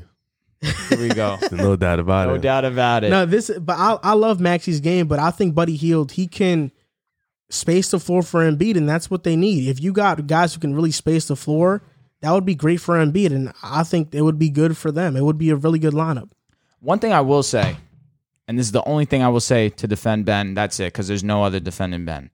In this game, I saw a lot of Ben driving to the basket, him drawing the double team, him kicking out to his boys, and his boys missing wide open shots. No, he's a good playmaker. And he had 13 assists. He's a good playmaker. He had 13 assists, and his boys were just missing wide open shots. Did you watch his post game? Ben's, after they lost, I completely lost. Did you watch his post game? No. When he brought up the Nets? Actually, yeah, I did. When he brought up the Nets, it's that type of mentality, bro. Like, it's just like, why are you talking about his soft? Why are you talking about the soft. Nets? Why are you talking about I had 13 assists? How much did Trey shoot? Trey was burning you for most of the series, bro. No doubt. So it's like, bro. Ben came to play Game 7 except for the fact he was not aggressive. And that's what's been the problem 100% his whole agreed. life. I'm reading this article right now because I just typed in Buddy Hield defense, and it's talking about true or false Buddy Hield defensive narrative. It talks about how he's a good on-ball defender, but he just lacks understanding on help defense. But the thing about him is that I think in Philly he could become a way better defender, and he's not just a spot-up shooter. He's one of those guys where you can give the ball to, sure. and he can create a bucket. He can get a basket. I mean, Sacramento, he averaged 20 points per game. You got Tobias and Hield who can average 20, with Embiid who can average 30. Now you got something. And Sacramento is a very high-powered offense. Now you got something. I think Buddy Hield would really thrive in Philly. I would love that for them. And I think if they can't get McCollum, because I think McCollum could play the 1 as well, they should get Buddy Hield and then just move Maxey to the 1 or sign a veteran point guard to be that 1. You just lose that size and you lose that playmaking ability. That's the only thing that worries me. Hield's 6'5". Give it up with the size. The size did nothing. It does nothing. He did his thing against Trae Young. Game What did he 7. do? Oh, one Game game. 7. People forget that Tobias Harris is a really good rebounder. Agreed. He's a really good rebounder. And then they have Joel Embiid. Yeah, Embiid, Harris. I think Thibault can really develop into a starter. He needs to develop that 3 He needs ball. an offensive game. He just needs a 3 ball. You know, he does need a 3 ball, but I think the gravity of Harris and Hield will kind of mask Thibault a little bit, because Thibault just has to be the defender. He just has to be the Andre Roberson of the team, if we're being honest. Yeah, but Andre Roberson was damaging them because of the fact that you can leave him wide open. But Roberson was not even close to the 3-point shooter. Thibault. That's what I'm saying. He's more advanced than that. But I thought personally that Tobias Embiid could mask Ben Simmons' inability to score the basketball, and that was wrong. But Ben Simmons is the ball handler. Thibault is not. He's a guy who's going to just be a role player. Put him in the corner. It's not as important. Okay. It's not as important, in my opinion. Boy, it's poop. I think Buddy Hield would be good. That's just me personally. Poop. No, boy, it's poop. We'll see. Some blockbuster news happened earlier in the week. No, last week. Okay. And right now, some blockbuster news did happen. Carl Nassib's jersey has been the top-selling jersey today and yesterday. That's lit. Yeah, he came out as gay yesterday, and now he has a top-selling jersey. That's good for him, for real. So last week there was a blockbuster trade in the NBA, the Kemba Walker trade. Kemba Walker got traded to OKC. OKC got Kemba and the 16th overall pick, and Boston got Al Horford and Moses Brown. Boston and OKC also received another pick, but they're really not important at this point in time. But yeah, I mean, who do you think won this Kemba Walker trade? If you guys don't mind, I'll go first, and I think it was OKC. Go ahead. I think it was OKC because not only do you get back Al Horford, who I think was a good defender for them in their time at Boston. Get back? You're saying They got back Al Horford. No, OKC didn't get back Al traded. Horford. They traded Al Horford. No, Boston got back Al Horford. You said OKC won. You messed us up. All Okay. good, Brody. I think Boston won the trade because they got back Al Horford. Yep. You said Yes. OKC won the trade at first. That's why you just got mixed up. Yeah, All good, man. I'll All look it good. back. I'm No not sure. I'll worries. look it back at the film and see where I made my mistakes and build off that.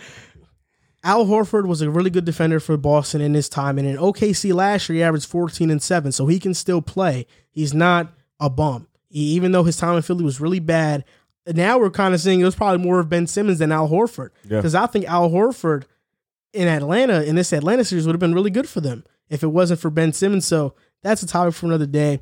Al Horford is going to be their starting center again, I believe, deservedly so. And now it's just about them getting a starting point guard. And I really love this trade because they got Moses Brown, who's 7'2", who has a lot of potential. And we had a topic about him earlier in the season on the podcast because he was having some really 23 and 22. Yes, I think he was having gave Boston 23 and 22. He was having some breakout performances. Moses Brown has a lot of potential. And the problem with Boston's lineup, their centers, specifically the past couple of years, is that they have had small centers. Thompson is 6'9", Theis is 6'8", Robert Williams is 6'8". You even have Grant Williams sometimes playing a small ball 5 who's 6'6". They don't have any size at the center position. Moses Brown gives you that at 7'2". He averaged 8 points and 9 rebounds per game last year on OKC. And there's this narrative about him that after he got a contract, after he was done with his 2-day contract, he started playing really bad. But I checked the other day, like after he got traded, his last game of the season, he had 24 points and 18 rebounds against the Clippers in his last game of the season. So Sheesh. he has 7 blocks as well. So this is a guy who's a good shot blocker. He's 7'2". He's agile. I think he's going to be a really good impact player. And Moses Brown is probably going to be a better player next season than whatever that 16th overall pick was going to be, if we're being honest, depending on who it is, because Sharif Cooper, Keon Johnson, if they fall, that would be amazing. But I think the Celtics won this trade, even though OKC is still set. 16th overall pick. They could have 2 picks in the top 5. Regardless, they're going to have 1 pick in the top 5 with their own pick. I mean, OKC is set. We know that. But the draft is a crapshoot. And I'd rather get proven players in the Celtics. They got rid of Kemba's contract. They got Horford, Moses Brown, who has a lot of upside. I think they won this trade. I didn't actually have a win. I think both teams won. You know, I think Boston getting another pick. Now they have their pick and another pick of that. Then getting Moses Brown, Al Horford, like you said, you know, some size, some guys who can rough up with the bigs of the East. You know, I think that was much needed. That was been lacking for Boston over these last couple of years. I think what they have to just get is a point guard. But I think Peyton Pritchard is okay right now, where they'll be okay at that position. You know, he's pretty good, plays defense, he can shoot the 3 ball. He's a really good playmaker. So I think getting that, you know, getting Al Horford back, a guy who can, you know, guard small centers, can guard big centers. He's kind of like he's only like 6'10", and then getting another big and Moses Brown can kind of like, all right, we can kind of let Tristan Thompson go if he does decide to go. So I think that was good for them. And with OKC, you know, I think getting Kemba Walker, a guy who's still a solid point guard to pair up with Shai, I think that's good. The cap really didn't hurt them because they still have a lot of cap and they still have a lot of money and they got a lot of young guys on their roster. So I think that was good too. And they, like you said, they still possibly could have 2 top 5 picks. So this trade, I feel like really didn't hinder, or make them any better than what they were. I think it just made it was just an okay move. All right, I guess we want Al Horford off the team, and we just got Kemba Walker. So I guess that's good for them. So I gave it both. I gave Boston a win because they filled their needs that they needed to fill, and they got another pick. And then I just gave OKC. I didn't give them a win or loss because I don't think they won or lost the trade. I feel pretty much the exact same way. I feel like I thought that it was pretty even. However, I just do lean a little bit more on the Celtics side just because, you know, you get that salary dump in Kemba, where Kemba clearly did not have success in Boston the way that we all thought that he would when he first came to the squad. And I mentioned it when we had this topic the last time on the show. I said, you know, you get Kemba to a small market squad where he really can be the primary ball handler. He could be the primary scorer. I feel like he could be successful in that type of situation. And you go to OKC, it's the exact situation that I was talking about. You have him, you have Shai Gilgeous-Alexander. Shea Swag. He does have a lot of swag, You bro. said Shea right, but you said Gilgeous. It's Gilgeous. How do you say it? Gilgeous. Gilgeous. Gilgeous. Nichols' cousin. Shea Gilgeous Alexander. Yeah. I'll Shea never, Swag. I'll never get it wrong again. Shea Swag. All right, there you go. call him Shea Swag. Now I can't mess it up. So you get him to a team like, get him on OKC. You get him you make him the primary ball handler. Who knows? Maybe he could be the Kemba that we saw back in Charlotte. But you go to Boston, you lose his salary. You bring in a center, which was desperately needed. You get a guy who already had success with you, and on top of that, you get a guy who has such a high ceiling in Moses Brown, and you hit it right in the head. Moses Brown, in my opinion, is definitely going to be better than that number 16 pick that they gave up. But you look at OKC side, they had another first-round pick. They have 18 first-round picks over the next however many years, 18 second-round picks over the how many 36 over the next 5-6 years. Yeah, that's unbelievable. Now it's probably 35. You can't make something like that up. So I like the package that OKC got, but for what Boston needed to actually be a strong contending squad, I love the moves that they made. You save yourself some money. You bring in a guy who's had success with you, and then you add some more depth to the big man that you really desperately needed. I think in the East with Sabonis, Bam, Oh yeah, no doubt. Embiid, Big Clint, Giannis. You needed. Boston was extremely I think that's what really hurt them in their Heat. And then series. Robert Williams, correct? It's Robert He's Williams. good, but he's 6'8". But now you get to let him play that power forward position. He's gonna thrive so much more than him playing the center, in my opinion, where he doesn't have to play oversized people. I don't know. I disagree. I think. Tatum He was center. complete. He was very. You think Robert Williams is a center? Tatum plays the 4. I feel like what they're going to have to do now with Kemba being gone is you have Jalen play the 2, you have Tatum play the 3. I think they're bringing back for 1 year. Okay, and I mean, So do you think Smart's going to be off the bench? No, I would say Smart, So Fournier, I think- Brown, I think- Tatum, and a big. I think I would have Fournier come off the bench. I would have Smart run the 1, Jalen the 2, Tatum the 3, Robert at the just go 4. big. That's what you got to do. I mean, what you saw them get killed this season because they lacked a big. So now you get 2 bigs and one who already was successful, one on your squad who was pretty successful last year until he got hurt, and Robert Williams. It's like they're finally getting the squad together. I don't know. I would not play Williams at the 4 because he can't shoot or space the floor. Would you play Horford at the 4? No, I think Williams is a 5, but I Small think ball he's Undersized he's a 5? small ball 5. That's what he is. He's a small ball 5. He's what Derek Favors can't be. Yeah, so maybe a trade with Utah. Who knows? That would That'd be be crazy. amazing for them. But So who I would think Utah give them? I'm not even sure. I don't even want to think about that. But I Word. think Horford at the 5, Tatum at the 4, Brown at the 3, Smart at the 1, and that 2 guard is the question mark. Or maybe you can have Pritchard at the 1, Smart at the 2, Brown at the 3, Tatum at the 4, and Horford at the 5. Horford is going to start, no doubt about it. I I agree. think Williams still comes off the bench, and it's really going to be a competition between him, Thompson, and Brown to see who that second string center is going to be. You think they bring back Thompson? It depends. I don't know if I think he's still on the roster I could look. contractually. I think he's still there. Where is he? It's a good ass question. I don't remember. But what players at the 16th overall pick do you think can be there? That's a rib question. Nyshawn Highland, Cooper might be there. Jared Butler, Deshaun Holland? Nyshawn Oh. Highland. He's from VCL. Next year. VCU. I thought you were just talking Tristan's about on one the squad chance. next year. There's a lot of guys that could be there. Kispert could possibly be there. Jared Butler. Yeah, Jared I'll look Butler. up a mock right now. Who's the kid from Tennessee? Jaden Springer. How about Kai Jones? Kai Jones is really good. He's a project though. Project. Yeah, Kai Jones is actually who they have right now at 16. Jaden Springer is 18. Yeah, I think he's only 18 years Yep. old. They have Jaden at 17. Yeah, so it's a lot of, but it's a project. You're getting a project at 16. I think that's what OKC's really at right now. So you think OKC leans big? They just traded away 2 of them. They have take. Poku and they have Basley. I think OKC is going to draft Mobley. Yeah, once they get Mobley, I think they're done getting a big. Okay. I think Springer Mobley would would probably be be the huge guy for they them. get. The younger Mobley guy. could be the second overall pick. They have him right now as the number 2 projected. Who they have it too. Green or They have Mobley. Green so it's Cade, Mobley, Green, Suggs. No, I'm saying what team is that too? Oh, I'm sorry, Detroit. That makes sense. Okay. The lottery's tonight. I know what it is. Yeah, that's crazy. Trust me, I know. Word, Because if we don't get the 4th pick, I'm shipping out. If we don't get a top 4 pick, where I'm are outta you here. guys right now?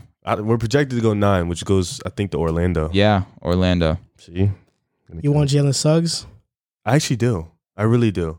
Suggs. That'd be huge. Yeah. When I play want Cade. 2K, when I play 2K, he's always getting drafted to Chicago. Really? That's cool. Yeah. He never gets drafted to us.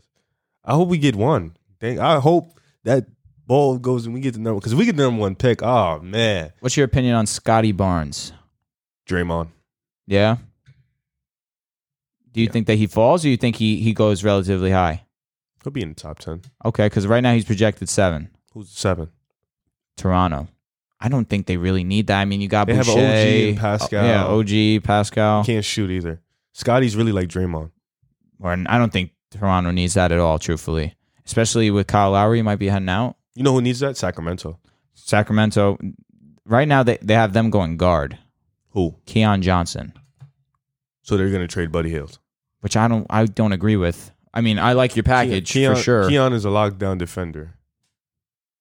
And I guess with De'Aaron, I mean, right now Sacramento, De'Aaron plays defense. They need defense, of course. De'Aaron is, But then you perfect. had Halliburton. So why would you get Keon?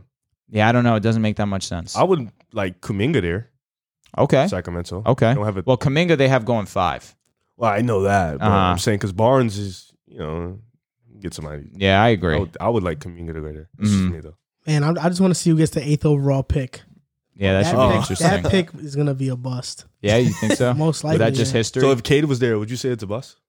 Yeah, he's not going to be there. I'm saying if he was there, would you say it's a bust? if Mobley lands to 8, bus. The history of the 8th overall pick, Ntilikina, Oh my god. Obi Toppin. Oh, so you're saying Obi's a bust? Colin- Hold on. Knicks. Well, Knicks. I'm not saying he's a West. bust, but I'm saying it is a possibility. He could Kevin be. Knox? Look, I'm gonna name No way. you. I'm gonna name you the number 8 overall pick the last 10 years. They're all Knicks. Afro Camino, Oh. Brandon Knight, Terrence Ross, Contavious Caldwell Pope, Nick Stauskas, Hey, Cole Pope. not a Stanley bust. Johnson, Marquise Chris, Frank Ntilikina, Colin Sexton, not a bust. Jackson Hayes, and then Obi Toppin this past If year. you're a top 10 pick, you should be an all-star. That's a hot take. No, that's a fact. All-Star is strong. A one-time All-Star at least. Yeah, at least one. And Colin Sexton's the only guy who's probably going to maybe make the all-star team. It's tough for You're him a to make. lottery pick. Yeah. Oh, no. Listen, Lottery I'm means with you're a you. franchise guy. But you just look at the NBA. It's just drafts really are a crapshoot. You're 100% right. Other than I the think it's more due to two things: teams having just bad organizations of development, and teams not knowing how to scout and reaching correct. for guys that I don't think deserve to go the that third, high. another one would be situations. Yeah. very For true. example, I think Anthony Bennett was never supposed to be the number That one was overall pick. ridiculous. I can't don't- believe he it just even jumped happened. up boards though. Like he came out of nowhere. Like that was I think only the Cavs would do something like that. well, they drafted Kyrie, All right, Yeah, that, Wiggins. that was easy. Deion Waiters, Thompson, Wiggins. I'm hearing mistake. Wiggins was a mistake. You I got mean, LeBron. We got Love. Because, No, you got love, but then yes. that led to LBJ. Yeah, You guys, for real. That number. You're right though. Garland was a Number one good pick. Garland was a good Cleveland pick. isn't bad in the draft. I mean, recently for sure, but other than Kyrie, Thompson was all right. he was okay. Dion, But was he had like, LeBron to help him out too. Oh God, not LeBron a- can't it's not help a him get bad thing. rebounds. I mean, LeBron can Come teach on. him how to run the pick and roll efficiently. I mean, yeah, but LeBron can't help him do his best job, and it's rebounding. True or false? LeBron played a significant role in him getting 85 mil, and then we'll go on to the next topic. All right, true. Thank you. Go ahead. Now we're going to talk about the NFL, and that's the last portion of sports we're going to talk about in the podcast. We have 4 segments for this part of the show. First one: which Gotta go to the quarterback? No, I'm good. Oh, Which quarterback do you think is under more pressure next season? Carson Wentz or Matthew Stafford? Were you looking at him to ask him first, or were you just asking? You think can he answer if I you think want. he just thought you were about to go to the bathroom. Oh, that's what we're doing Since- now. So you thought I was going to go to the bathroom? You can. I mean, I don't know what you were going to do. Oh no, I'm not going to the bathroom. To answer this, damn. Ask the question again. Who's Which better? quarterback is under Yeah, more exactly. pressure? Facts. Matthew Stafford or Carson Wentz? Go first. I'm smiling. All right, no worries. All right, so this is a tricky question, but I'm going to lean Carson Wentz for obvious reasons. Every year, other than his MVP year, he's been on a decline. Then you look at the 2019 season where he definitely showed a a good step. He threw for over 4,000 yards. He had 27 touchdowns, only 7 INTs, which is a very good ratio. No receiver with 1K yards. Yeah, he really had nobody to throw to. He carried that team that 2019 season. Playoffs. And then you get into this 2020 year, he is 1,500 yards down. He's 11 touchdowns down, and he's 8 interceptions up. But you're not wrong about the wide receiving core. It really was the same. Their offensive line got significantly worse very quickly. They got old. That's all that it really was. And he's now in a new situation with Indianapolis where he's got a good offensive line. He's got good young weapons. You got Pittman. You got T.Y. Hilton. I'm blanking. I feel like they just drafted someone. Regardless of that, you got Jonathan Taylor out the backfield, Nyheim Hines, because Carson Wentz loves to drop it off to his running backs too. And Nyheim Hines is one of the best pass-catching running backs there is right now in the NFL. So I look at Carson Wentz, and I feel like he's been underwhelming to a degree ever since you had that MVP year where he tore his ACL and where Philly ended up winning the championship without him. And then he goes that 2018 year where he put up impressive numbers again. But 2019. Both years. So 2018 and 2019. But 2018, he got hurt too. He was hurt, yeah. And then Foles came in and basically tried to recreate the championship run. We actually won a playoff game that year. You guys should have won another if Alshon Jeffrey actually has hands and catches that ball. Yes. And it's just we were killing how quickly people turned on Carson Wentz because of his lack of talent on his squad. So now you get him into a new organization with the Colts. I just feel like he's going to be under the microscope a lot. I understand why people are going to look at Stafford and be like, you know what? People hold you to this high standard like you're this all-time great. Now what are you going to really do in LA? But I look at a guy like Carson who people are completely counting out, which I don't agree with. I feel like he could definitely be successful in Indianapolis, but I feel like people are going to look at him and really scrutinize his game week in, week out, and I feel like Carson Wentz is definitely the one under more pressure. You look at Matthew Stafford's situation, this is probably the first team in a while that we've seen him on where it's like this is a real shot at the Super Bowl. Granted, if the Bucs weren't so loaded, you could look at the Rams. They had one of the best defenses in the league last year. They had a very high-power offense. Now you bring in a guy who's, I think we can all agree, 5 times better than Jared Goff. A guy who can really unleash this offense. It's really phenomenal. But then you look at it on the right side, and, Carson Wentz coming off a year where, granted, you can make all the excuses you want for his team being poorly, but him himself, he knows it. He played poorly. He wasn't reading the offense correctly. He was missing guys. He actually was denying looking at the playbook. He wasn't listening to his coach. So there was a lot of things going on in Philly last year, and Carson Wentz was a main piece of that. He didn't play good. Stepping into Indianapolis with his old coach, Frank Reich. Thank you. That's when I do that. That's when I don't know the name. Stepping in with his old coach that actually was there when he was on his way to winning an MVP, and the team won the Super Bowl. Indianapolis Colts team who's been, it's been in the playoff mix for a long time consistently. They made the playoffs last year. They've been at the top of their conference for a while. They're a really, really good team. They for the most part, they're bringing everybody back with a few additions. And this team is honestly one of the best situations Wentz could be in. So I think a lot of pressure has to be on him because the AFC has a lot of dogs. The Chiefs, the Browns, the Ravens, the Pats are coming up. Miami coming up. And Indianapolis chose Carson Wentz to be that guy to lead them into the fold. Phillip Rivers just got him to the playoffs last year. They expect big things out of Wentz. They expect AFC appearances, possibly a Super Bowl. So they expected that at him. So the expectations are extremely high, especially from a guy who everybody gave up on. Everybody felt like he was washed. He wasn't the same guy he was. So I feel like Carson Wentz has the most pressure because if he fails, it's over. I think if Stafford fails, you still think Stafford is still that guy. He still has that cane. I think if Wentz fails, though, it's a wrap for him. His career is done. So I think Wentz definitely has the most pressure. These are two different scenarios. Carson Wentz is under pressure to showcase that he can still be a franchise quarterback. Matthew Stafford is under the pressure to win a Super Bowl this season with the Rams because it's Super Bowl or bust for them. They got to one with Jared Goff. They didn't win one. Since then, they've been in the playoff hunt. They've been in the playoffs. Now it's about them taking the next step, and they think Stafford is that guy to take them over the hump. Last year, Stafford 4,084 yards, 26 touchdowns to 10 interceptions. Wentz 2,620 yards, 16 touchdowns to 15 interceptions. So we know Wentz last year was bad. Because the expectations for Matthew Stafford are much more than Wentz, I think there is more wiggle room for excuses. If you lose in the playoffs by some lucky play or miracle, or your defense folds, something like that, there's more wiggle room because it's hard to win a Super Bowl.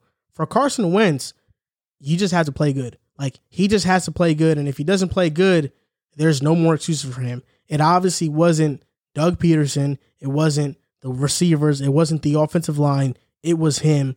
And now in Indy, it's his chance to show that he can be a franchise quarterback, because I think Carson Wentz last year showed that he was awful. He had a really awful year. There's pressure on him to keep his career alive, like you mentioned. And because the expectations for Stafford are much more, I think there's less pressure on Wentz, because if you have high expectations for yourself, you're probably going to land right under it or in the middle. Very rarely do people exceed their expectations or higher than what they expect of themselves if they have very high ones. If you have an expectation of yourself where the bar is here and you fail to meet that bar, the middle, that's really bad. Yeah. Now you're not even progressing. So that's where I think Carson Wentz is at right now. He has to just show that he's a good quarterback still. No, I'm with you there. I feel like what you mentioned actually about, or I just think about Carson Wentz and how his injuries have just played such a factor into his career. He had an MVP season. It looked like Philadelphia was about to make a run for the championship with Carson Wentz as their guy. He gets hurt. Year after, they look really good, really strong again. Gets hurt. 2019, he does all the work for Philadelphia. Doesn't really get the spotlight too much. Not really too much credit because of the weak division that the NFC East is. But he did that himself. He was one of the few players that I've seen in the NFL carry a squad to the playoffs. Then you see the year after where he's just overcompensating, he's trying to do too much, and then he fumbles the bag and he has the worst season in his career, and it gets him kicked off of the squad that he just carried to the playoffs the year before.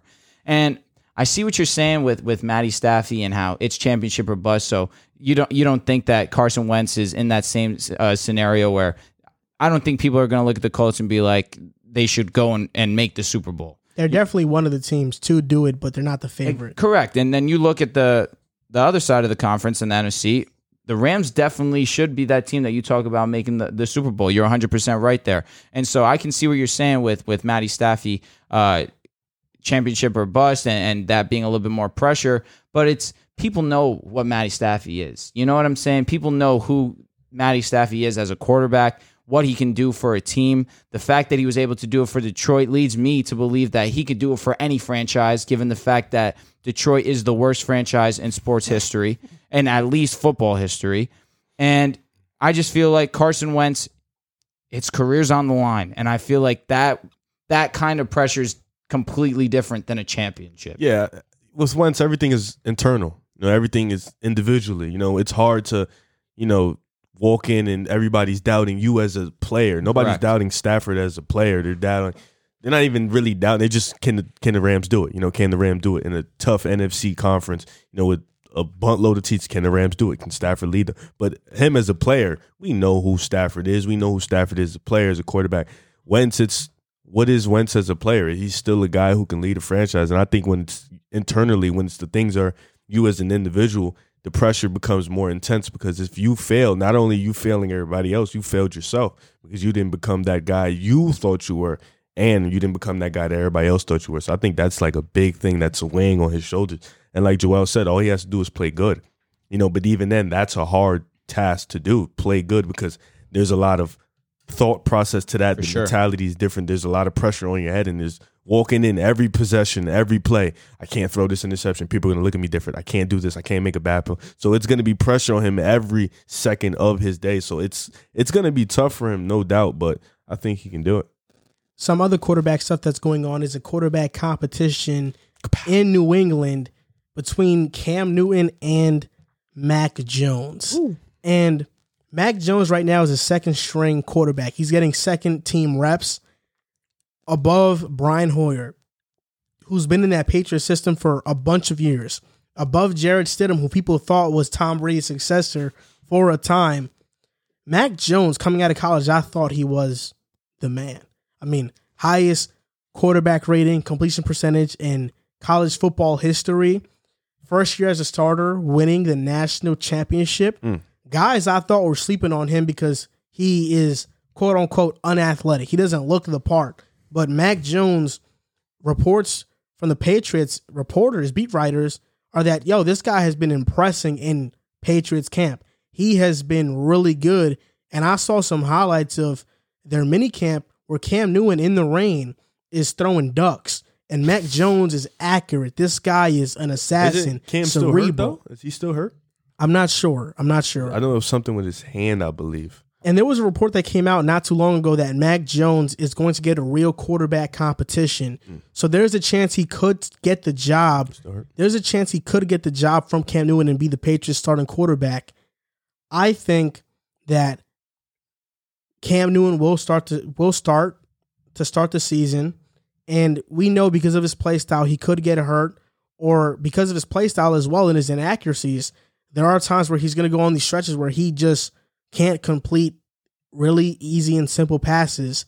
And I think if he goes on one of those stretches, he either gets injured or he's playing bad, Mac Jones will play, and he better hope that doesn't happen, because if Mac Jones gets the opportunity and plays, he's not looking back. And his nickname, Cam Newton nicknames everybody on the roster. Really? Mac Jones' nickname is Mac and Cheese. That's tough. That is tough. Mac and Cheese. Can you tell me the injury, please? So it says Newton suffered his hand injury last Friday when the media was in attendance for practice. That sucks. And then you said he's throwing ducks. Mac has been slaying. Yeah, he hit his hand on a teammate's helmet. That just sucks. So for Cam. who do you think is going to win this quarterback competition between Mac Jones and Cam Newton?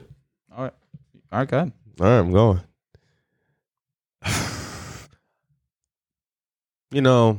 It's very interesting that you asked me that question, because I think Cam's going to start. I think he's going to be the starter for day one, but, I think Mac is going to win the job a lot sooner than people think. Like, I'm thinking like week 5, week 6, because, with Cam, we've seen the history. Injuries, like you said, inaccuracy. Maybe they're just not getting it done. Bill Belichick needs a QB change. What if they're 0-4, Cam's not playing good, and he just decides to roll in with Mac Jones? There's a lot of situations that could play into the factor.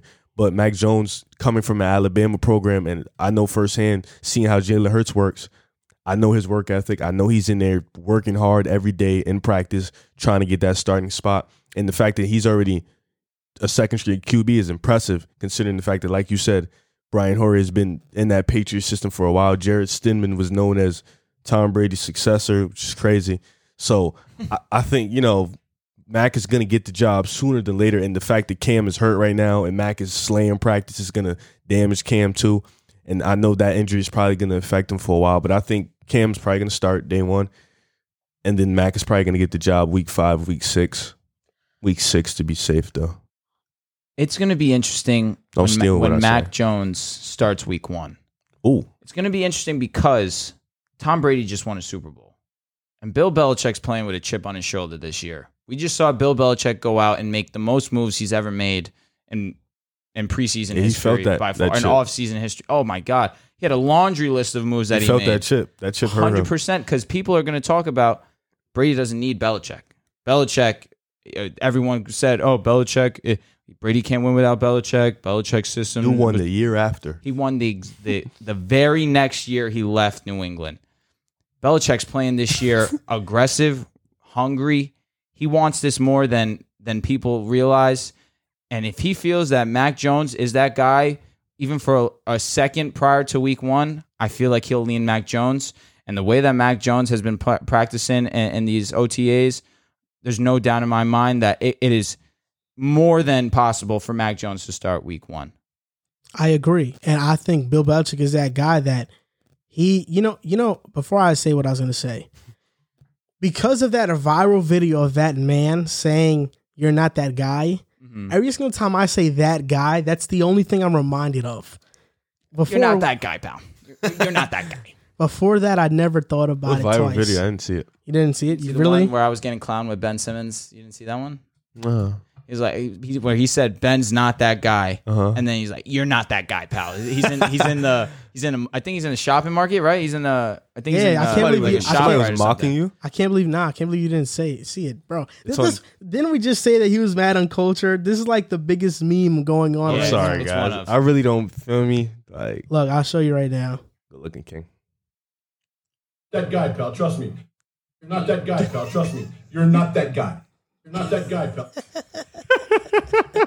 He's like a wrestler. Like, Yeah, he really he looks crazy. OD. You're not that Bruh. guy, pal. You're not that guy. Do you think that he's that guy? He probably is. You know what's No funny? way. You know what's funny is that the guy recording was like, "Are you that guy?" He's like, "Absolutely."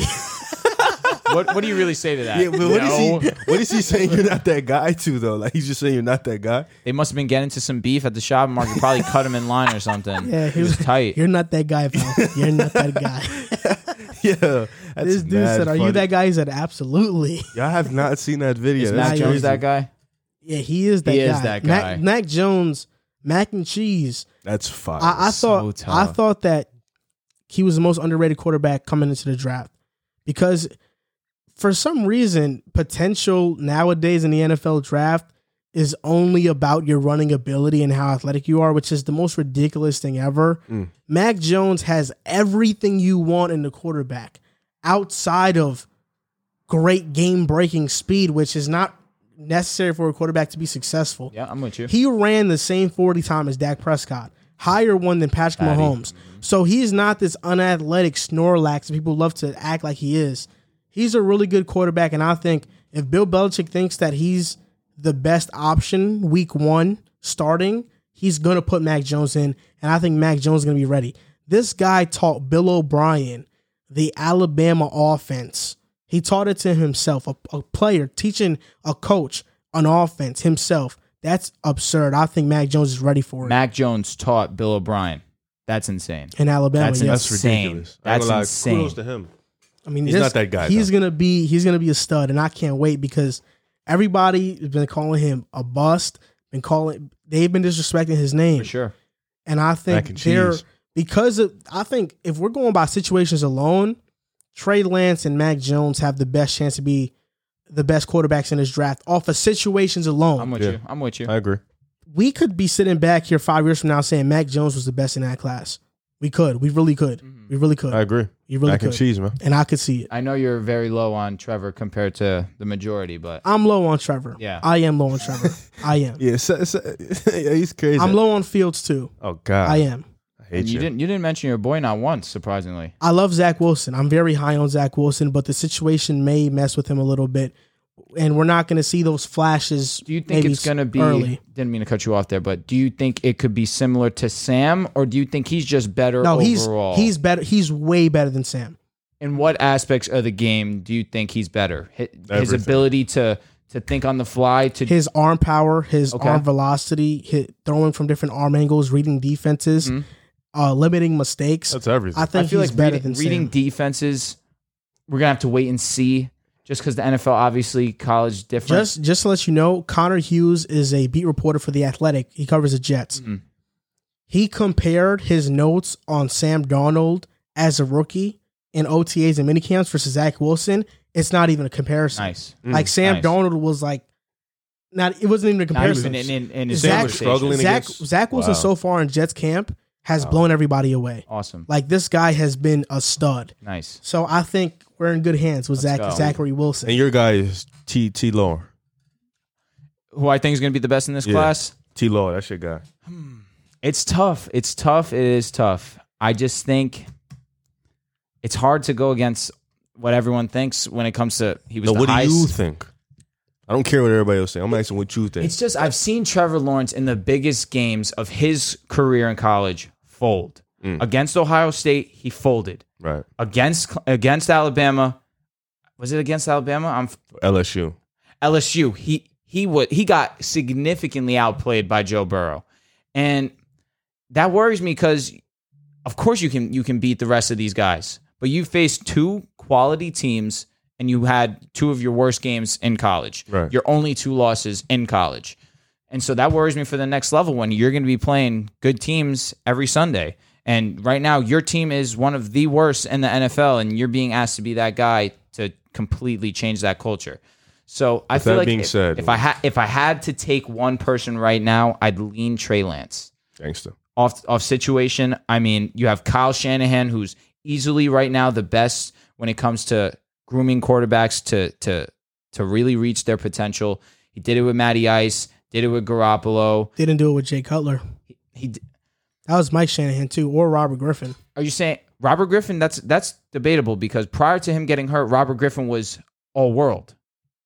He was as a rookie, but he he couldn't develop as a passer. But passing wise, I'm pretty sure he put up numbers that rookie season. No, yeah, as a rookie, but he tore his ACL after that, and he was never the same. And obviously, you take that dimension of his game where he can't run anymore. And you're right, the passing side of it wasn't as strong. Off topic, the 2021 NBA Summer League starts August 8th to 17th, and tickets are going on sale soon. Oh, it's in Las Vegas. Why would you tell us about the ticket part? I'm really thinking about going. Which game? I don't even know. You gotta wait to see who gets drafted. The Knicks schedule hasn't been released. I thought yet. you were about to relate that to the Olympics. No, but I would if I want to go to see Cade and to see the guys in person. That's awesome. Going to Las Vegas and going to watch the Summer League game. That would be pretty sick. The tickets are starting at $30. Oh, yeah, but then the flight is the Las Vegas, the hotel. That's going to be. I didn't expensive. pay much for my flight to Vegas. Really? How much you pay? Under 5? You went on Spirit? Spirit, definitely under 5. Hell no. Yeah, I was about to heard him, but I had to. God, I was on JetBlue. I was on JetBlue. JetBlue has pretty good. I paid $132 back, and I paid $68 there. That's all day. Caught it. You got an Airbnb there? Yeah, we had an Airbnb there too. It was like I would go. I'll be down to go. No, that's firm. Yeah, I wasn't paying $500. So it was in total less than 5. Yeah, it was less than 2. That's less crazy. than 2. That's crazy. 68 there, 132 back. And Summer League is like a small event, so JetBlue, baby. Summer League is a small event, so you could probably get access to the players and probably interview them, ask some questions. I need Cade's signed autograph. I need him to autograph me. A rookie signature from Cade would be mad. Yeah, because he's going to be the best player in NBA history in like 10 years. So I need that. Like, I'm gonna get a Cade jersey to wherever he gets drafted, get it signed. Go. He's going to be better than LeBron. So on to the next topic. We talked about the Lions earlier you mentioned the Lions being one of the worst organizations in history. So now we're going to talk about something that they did. Now we're going to talk about something that they did earlier. Yeah. He's going to go into the bathroom, of course. Listen, I got to go to the bathroom too. Unbelievable. This guy goes to the bathroom every single episode.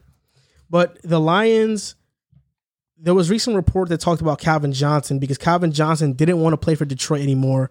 That's why he retired. And everybody was shocked when he retired at first. He retired at 30 years old. But the reason he retired is because he didn't want to play for Detroit anymore.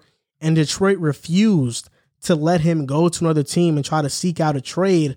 And, just 2 questions. What do you think about the Lions organization for not allowing him to go to another team? And where would you have liked to see him play if he was offered the opportunity to get traded?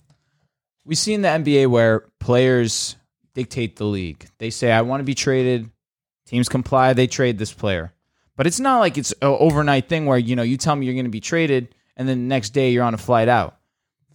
You look at the NFL and we see where Deshaun had a similar situation where he requested a trade and they're refusing to move him by any means. And it's carried over into a bunch of other things that are probably Deshaun Watson's fault. But then you look at this Calvin situation, and do I understand why they wouldn't want to trade Calvin Johnson? Of course. This is easily by far and away the best wide receiver that they'll ever have come into their building. And what value could you give me as a team that equates to Calvin Johnson? You couldn't. There's not much that equates to me giving you Calvin Johnson, especially at the time where he came off. I don't want to be incorrect here, but I'm almost 100% positive his last season was over 1,400 yards. You could double check that. Give you time. It was 12-14, 9 touchdowns. In his last season ever in football, he finished with 1,200 yards and 9 touchdowns. He would be one of the best receivers in the league right now with those numbers. And that was the last year of his career. I understand why the Lions went. How old was he too at the time? He was 29? 30. 29/30, one of those. Regardless of that fact. Do I understand the Lions not wanting to trade him? Yes. But you're going to get it to a point where people are now realizing NFL really doesn't care about their players. This has been a known fact. NFL really doesn't care about the players' needs, what they want. So when Calvin's one of the OG, Andre Johnson was the same way. He said, get me out of here. Team's like, why would we do that? You're our best player by far. Do I understand? Yes. Do they need to start listening to their players more? 100%. So that's where I feel about that. I mean, do I get it? Yes, but it's tough because now you see a player like Calvin who's an all-generational type talent, and we don't get to see him anymore. And it's sad, and it sucks, and only the Lions could do something like that. So the Lions refused to deal Calvin Johnson, but this was also the same reason why Barry Sanders retired early, because he wanted to play for another team, and the Lions didn't allow him to seek out a trade. Same way with Calvin Johnson. Same owner or no? Same owner, family? not the same GM. The Ford family. Yeah, the Ford family, not the same GM, but the same owner. Okay. And people have talked about this, and they brought up a good point. Calvin Johnson, Barry Sanders forced to retire because the Lions didn't want to deal them. But the moment that Stafford asked for a trade, gone. He got it. Oh boy, he got it. So people have been trying to make this a thing about race and stuff. Maybe there's a valid point there, but also the Lions' current GM, I think, is just functional. Brad Holmes, to this point, I mean, I think his first drafting Penei Sewell was a really good pick. Penei Sewell is, a building stone for their offensive line. Hiring a guy in Dan Campbell, who was a culture changer, with Anthony Lynn as the OC, Aaron Glenn as the DC, they have a pretty good coaching staff, and Brad Holmes was the one who allowed Matthew Stafford to seek out that trade. When Calvin Johnson was in Detroit, Bob Quinn was a GM at the time. And Bob Quinn, to this point, the duo of him and Matt Patricia were known to be very dysfunctional. Matt Patricia was one of the worst coaches in the NFL, probably not worse than Adam Gase. He was probably the second worst coach. Number 2, correct. Yeah. And Bob Quinn was just a bad GM, handing out hefty contracts after contracts, putting the Detroit in the cap hell that they're in right now. But if the Calvin Johnson was to seek out a trade at the time, I would have wanted him to play with Aaron Rodgers. And Calvin Johnson talked about how he wanted to play with Aaron Rodgers. And another guy, obviously, is Tom Brady. I think Calvin Johnson going to New England, having a great receiving threat, or going to Green Bay, I think would have put those teams over the top even more so at the time, especially Green Bay. And that's where I would have liked Calvin Johnson to play. But obviously, the optics of this looks really bad on the Lions organization. But I think they're finally starting to turn for the better because they have brought in a new front office in, new coaching staff in, and it does feel like they're heading in the right direction now. It's a weird thing that GMs, front offices and organizations think because a player wants to leave that they're just able to keep that player. Like, I feel like we've reached a point where morality is just not. It doesn't exist. It doesn't Correct. exist in the NFL world. Like, why do you think it's okay just to hold this guy because he didn't play for your franchise for, if I'm not mistaken, 10 years? 9-10 years, like it's not giving. I personally 9 years. In 9 years, I personally don't agree with that. I think that's horrible. You have to be a bad human being. I would have wanted him to. I was gonna say Tom Brady too. I would have wanted to see Megatron. We seen Tom Brady and Randy Moss for that 1 year they had. It was freaking amazing. So I would have wanted him, Megatron, to suit up with Tom Brady, have him play. Another guy, I think I would have had him. I think I would have wanted him to also stay with Matthew Stafford, just play for a different team. I don't have a different team on my mind, but I think the way that they was connecting on the big deep threats was pretty amazing. The way Matthew Stafford just throw that ball up and Megatron to catch it over 2-3 defenders, I thought that was mad cool. So I would have liked both of them in two different situations. But I think as a front office, like you said, giving Matthew Stafford, as soon as he asked to give him a trade, I guess you could say that the GM is more functional. But the history of Detroit and their two franchise guys, probably their two best guys in franchise history, and Barry Sanders and Megatron, definitely offensively, they're one of their two best guys. Not giving them what they asked for, I think, is pretty messed up in the fact that they did everything they could. They put their bodies on their line for 9-10 years for your franchise, and you've given them nothing back. And the fact that you couldn't give them the one thing they asked for, I think it's pretty, excuse my language, fucked up. You mentioned Green Bay as a destination. Would be cool, but I don't know if it would happen. Obviously. What year was that? 2015. I only say it wouldn't happen because it's in division. Like, obviously, I don't think Yeah, that that's they would. true. Was ship Jennings still there? Greg? He might have been there or in Minnesota. On his way out. Tay was there, but he was young. I think Tay got drafted in 2017. 2017. Really? Damn. I feel like A nice squad that he could have gone to, Seattle.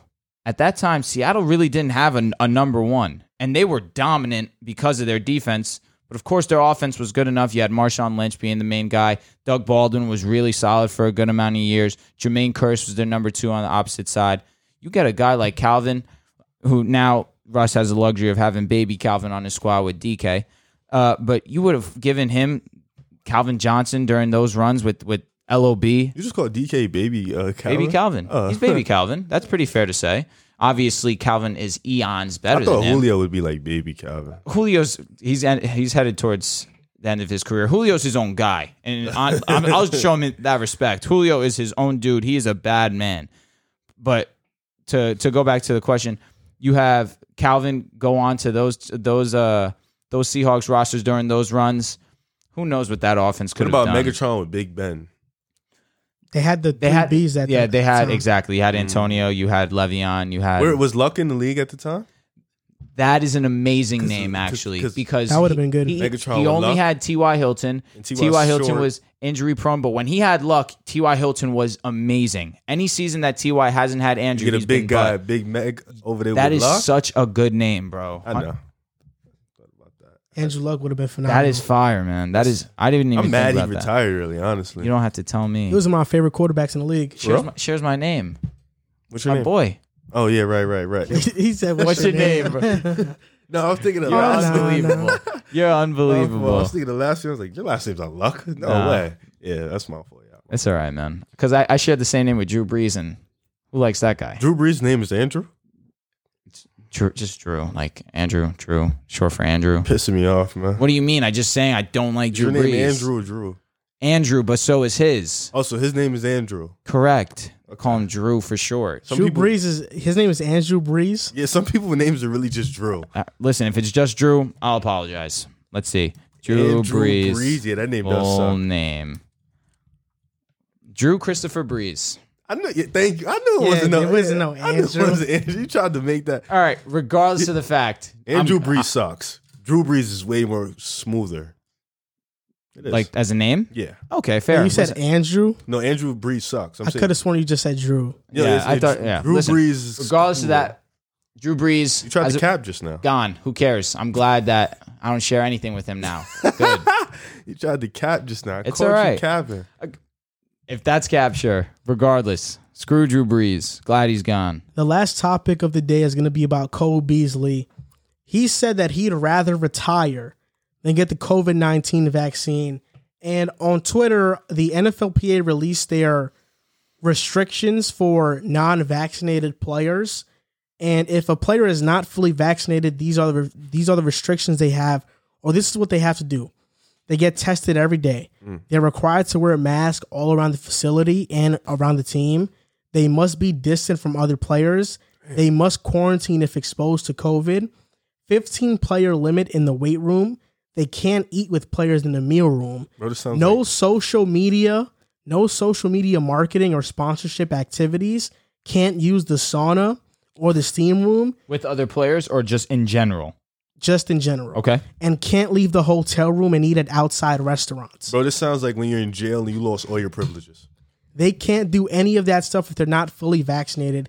And Cole Beasley then wrote a statement and put it out on Twitter that said that I don't care about the rules. Basically, I'm paraphrasing it, but he said that he's still going to live his life accordingly, how he would live it if he was vaccinated. Basically, he's still going to go out. He's going to visit his families. He's going to visit his family. He doesn't care about the COVID protocols.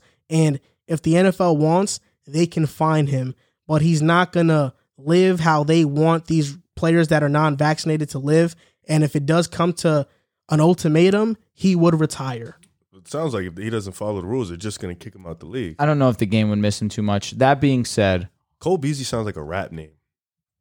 He actually does make music. You told me that, but We I wasn't did really talk trying to about hear that. But because it's like, but it does sound like a really cool rap He name. actually went on a radio station and he spit a verse.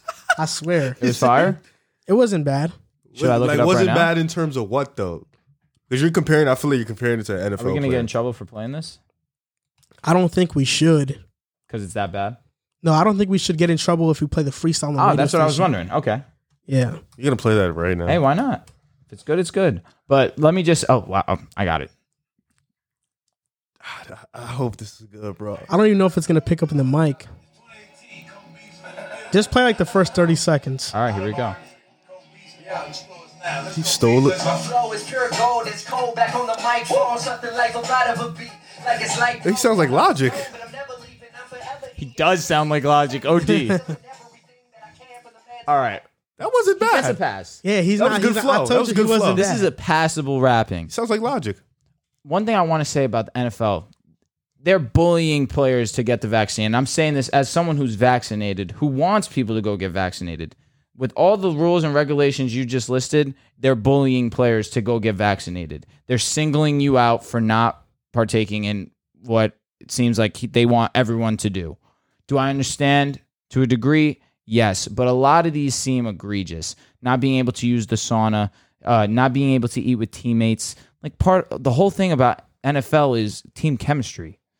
It's a 52 unit. Like you need team chemistry, and because guys have a specific opinion, you're going to make them completely miss out on all those things. You know what doesn't make sense is I don't know how the NFL had its rules last year when they played with COVID, but I guarantee that even when we didn't have the vaccine last season, players were still able to eat together. Yeah, no doubt. And now that you have some that are vaccinated and some that are not vaccinated, they can't eat together. I just think it's crazy, and people make a good point when they say that if you're vaccinated, why should I be restricted to sit with you if you're vaccinated? You shouldn't be able to pass it to me. And even though if you do have your vaccination, you can still get COVID from other people, or you can even spread it. You can get it. Look at CP3. Yeah, so you can still get it. You're not immune to it if you do get the vaccination, but I do think it is a bit crazy. And the whole thing about the wearing masks, I get it, but even Dr. Fauci in his emails has said before that the masks aren't fully effective and the masks don't really do much to, stop the spread of COVID. So to have these mask restrictions and these rules doesn't really seem to make much sense, especially after Fauci has said that they're not that effective. But regardless, we said this before. I'm vaccinated. I already got my second dose, but I just think that people can make their own decisions. Correct. And they have to face the consequences of those decisions. But at the end of the day, I don't think we can stop people that aren't vaccinated from living a normal life if they don't decide to get vaccinated. Because at the end of the day, is there skepticism with the vaccination? Yes, there is some. Sure. I don't think that it's crazy to say that. This is a new virus, right? We were just exposed to it last year. Do people have the right to feel skeptical over a vaccine that was made a couple months or like a year later? Yes, I don't see that being egregious. I don't think, people have the right to feel skeptical over something like that. And, he said that he'd rather retire because he wants to live his life the way he wants to live. Die. No, he said he'd rather retire. He says that he'd be a goon. He actually did say that all our time is short. All of our time is coming. And if COVID does kill me, then let it kill me. Okay. Kirk Cousins said the same thing about it. Say that. Earlier in the offseason. He said the same thing. I think it's people's own personal decision. I don't chastise anybody from if they do get it, if they don't get it. I really don't. It doesn't matter. Doesn't matter, honestly. It has nothing to do with you. It's your decision. You choose to do what you want to do. I mean, we're sitting here, you both are vaccinated, and I'm not vaccinated. That's like you telling me I can't come to the show. Put a mask on, bro. What? Yeah, it's like you telling me I got to straight Zoom you from now on because I'm not vaccinated. Like, that don't even make sense. We should start doing that, actually. Think so? Nah. I'll slap you. No, you will not. Go ahead. Yeah, but the NFL is just doing way too much. OD. Like, it's Cole Beasley's life. It's his medical thing. Like, y'all not doctors. I can't tell him what he can and what he can't do. If he doesn't want to get vaccinated, he doesn't want to get vaccinated. Now, granted, I understand the rules, but I feel like the rules are a bit excessive because, like you said, last year people played and we didn't have a vaccine. I'm pretty confident the teams were still eating together. You can still get in the sauna. It's just they had certain amount of people. It was certain limitations, but that's like you're basically saying he can't do anything, and like his life is basically going to be restricted in the hotel for most of the time. Like that's like I don't like that. I don't think Cole Beasley should play no more if that's the case. I don't think he's going to get vaccinated. Obviously, he's really on that point where I'm not going to get vaccinated. I'm going to continue to live my life. So I don't think he should play in the NFL no more because that's just disrespectful. Yeah, at this point. it's not like NFL players ram their heads into each other every week in practice. Don't right? they still shower? I don't think that like that's. Don't they dangerous. still shower together? I'm not even sure, but I don't think hitting somebody full speed in the head every week is dangerous, Correct. right? Breathing right here, right on top of you. Yeah, Dudes are slamming me on my neck. Spread and COVID at all, right? Yeah. But it's like I was ready to go in. That's on actually Cole. a good point because these guys are lining up to the other guy, Breathing hard, having as hell. full contact with them, getting their sweat on them, but all of a sudden they can't eat in the same room together because of. It's like I was ready to go in on Cole Beasley, and then you just read me all those restrictions. I feel Cole Beasley. It's like It was jail. it's legit. He's in jail. It's He gets jail, paid. and it's singling out and bullying these guys to make a decision. He's a grown man. Correct, which is why I would not be happy doing stuff like that. Yeah, and I think people make their decisions for different reasons. Some people don't get vaccinated because they don't trust the science behind it for whatever reason they might have, or their religion, their faith. They have different reasons for what they do. Regardless, it's your own decision. And I don't know why it became popular to know if somebody's vaccinated or not vaccinated, or why these reporters are asking these players. Cole Beasley didn't get asked, by the way. He just was tweeted. He went on a Twitter storm about this. Tirade. But they did ask Sam Darnold if he was vaccinated. I don't think that's something a reporter should ask a player. That's your personal business. That's like somebody asking you if you have like HIV or something, or like you have like some sort of medical condition. Yeah, that's like way I too think personal. that's private. What you choose to do medically is your own decision, and nobody in the media should be asking you about it. I agree. You know what else I agree to?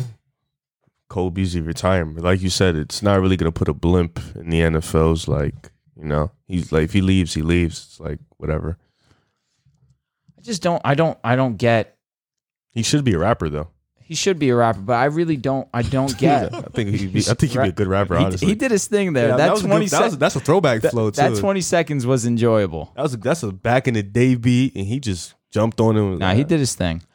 It's going to get to a point where players are not going to talk to media and treat it like how Kyrie treats the media, how a lot of people single out the media and start to ignore them. It's like, I agree with you.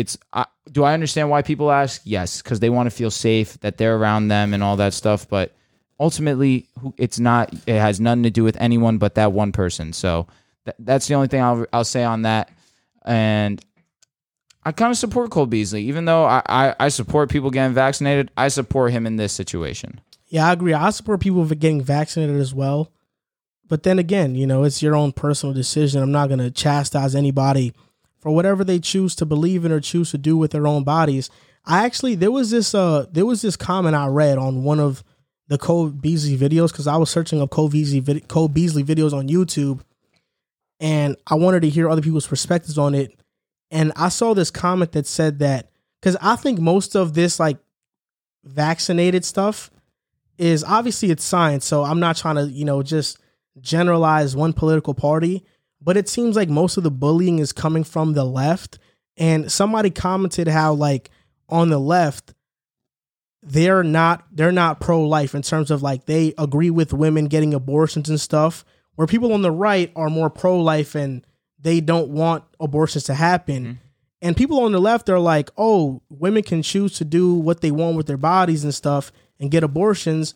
But when it comes to getting vaccinated, if you choose to not get vaccinated or get vaccinated, but mostly you choose not to get vaccinated, all of a sudden you get bullied for it in the media. And lefts try to bully you and try to, call you all these different names. And I thought that was a good point, and I think that's how politics works to an extent. But also, this is a science thing, and people make their own decisions with the research that they do. And in this age of the internet, there's information on everything. If you wanna argue one point on one side of the spectrum, you can find all the facts and talking points for that side. Same thing with any topic. So it is a tricky situation, but people should do what they feel like they should do and what's best for them at the end of the day. So this is going to do it for episode 94 of the Pick a Side podcast. We had some basketball topics. We had some football topics. And hopefully you guys enjoyed this episode. If you guys liked it, you guys can write a review and rate our podcast on Apple Podcast. And if you made it this far, might as well give us a 5-star rating. It doesn't hurt anybody. Only helps us and helps you because it helps us grow in the algorithm. So it's a win-win for everybody. So thank you guys for watching, and we'll see you guys next time.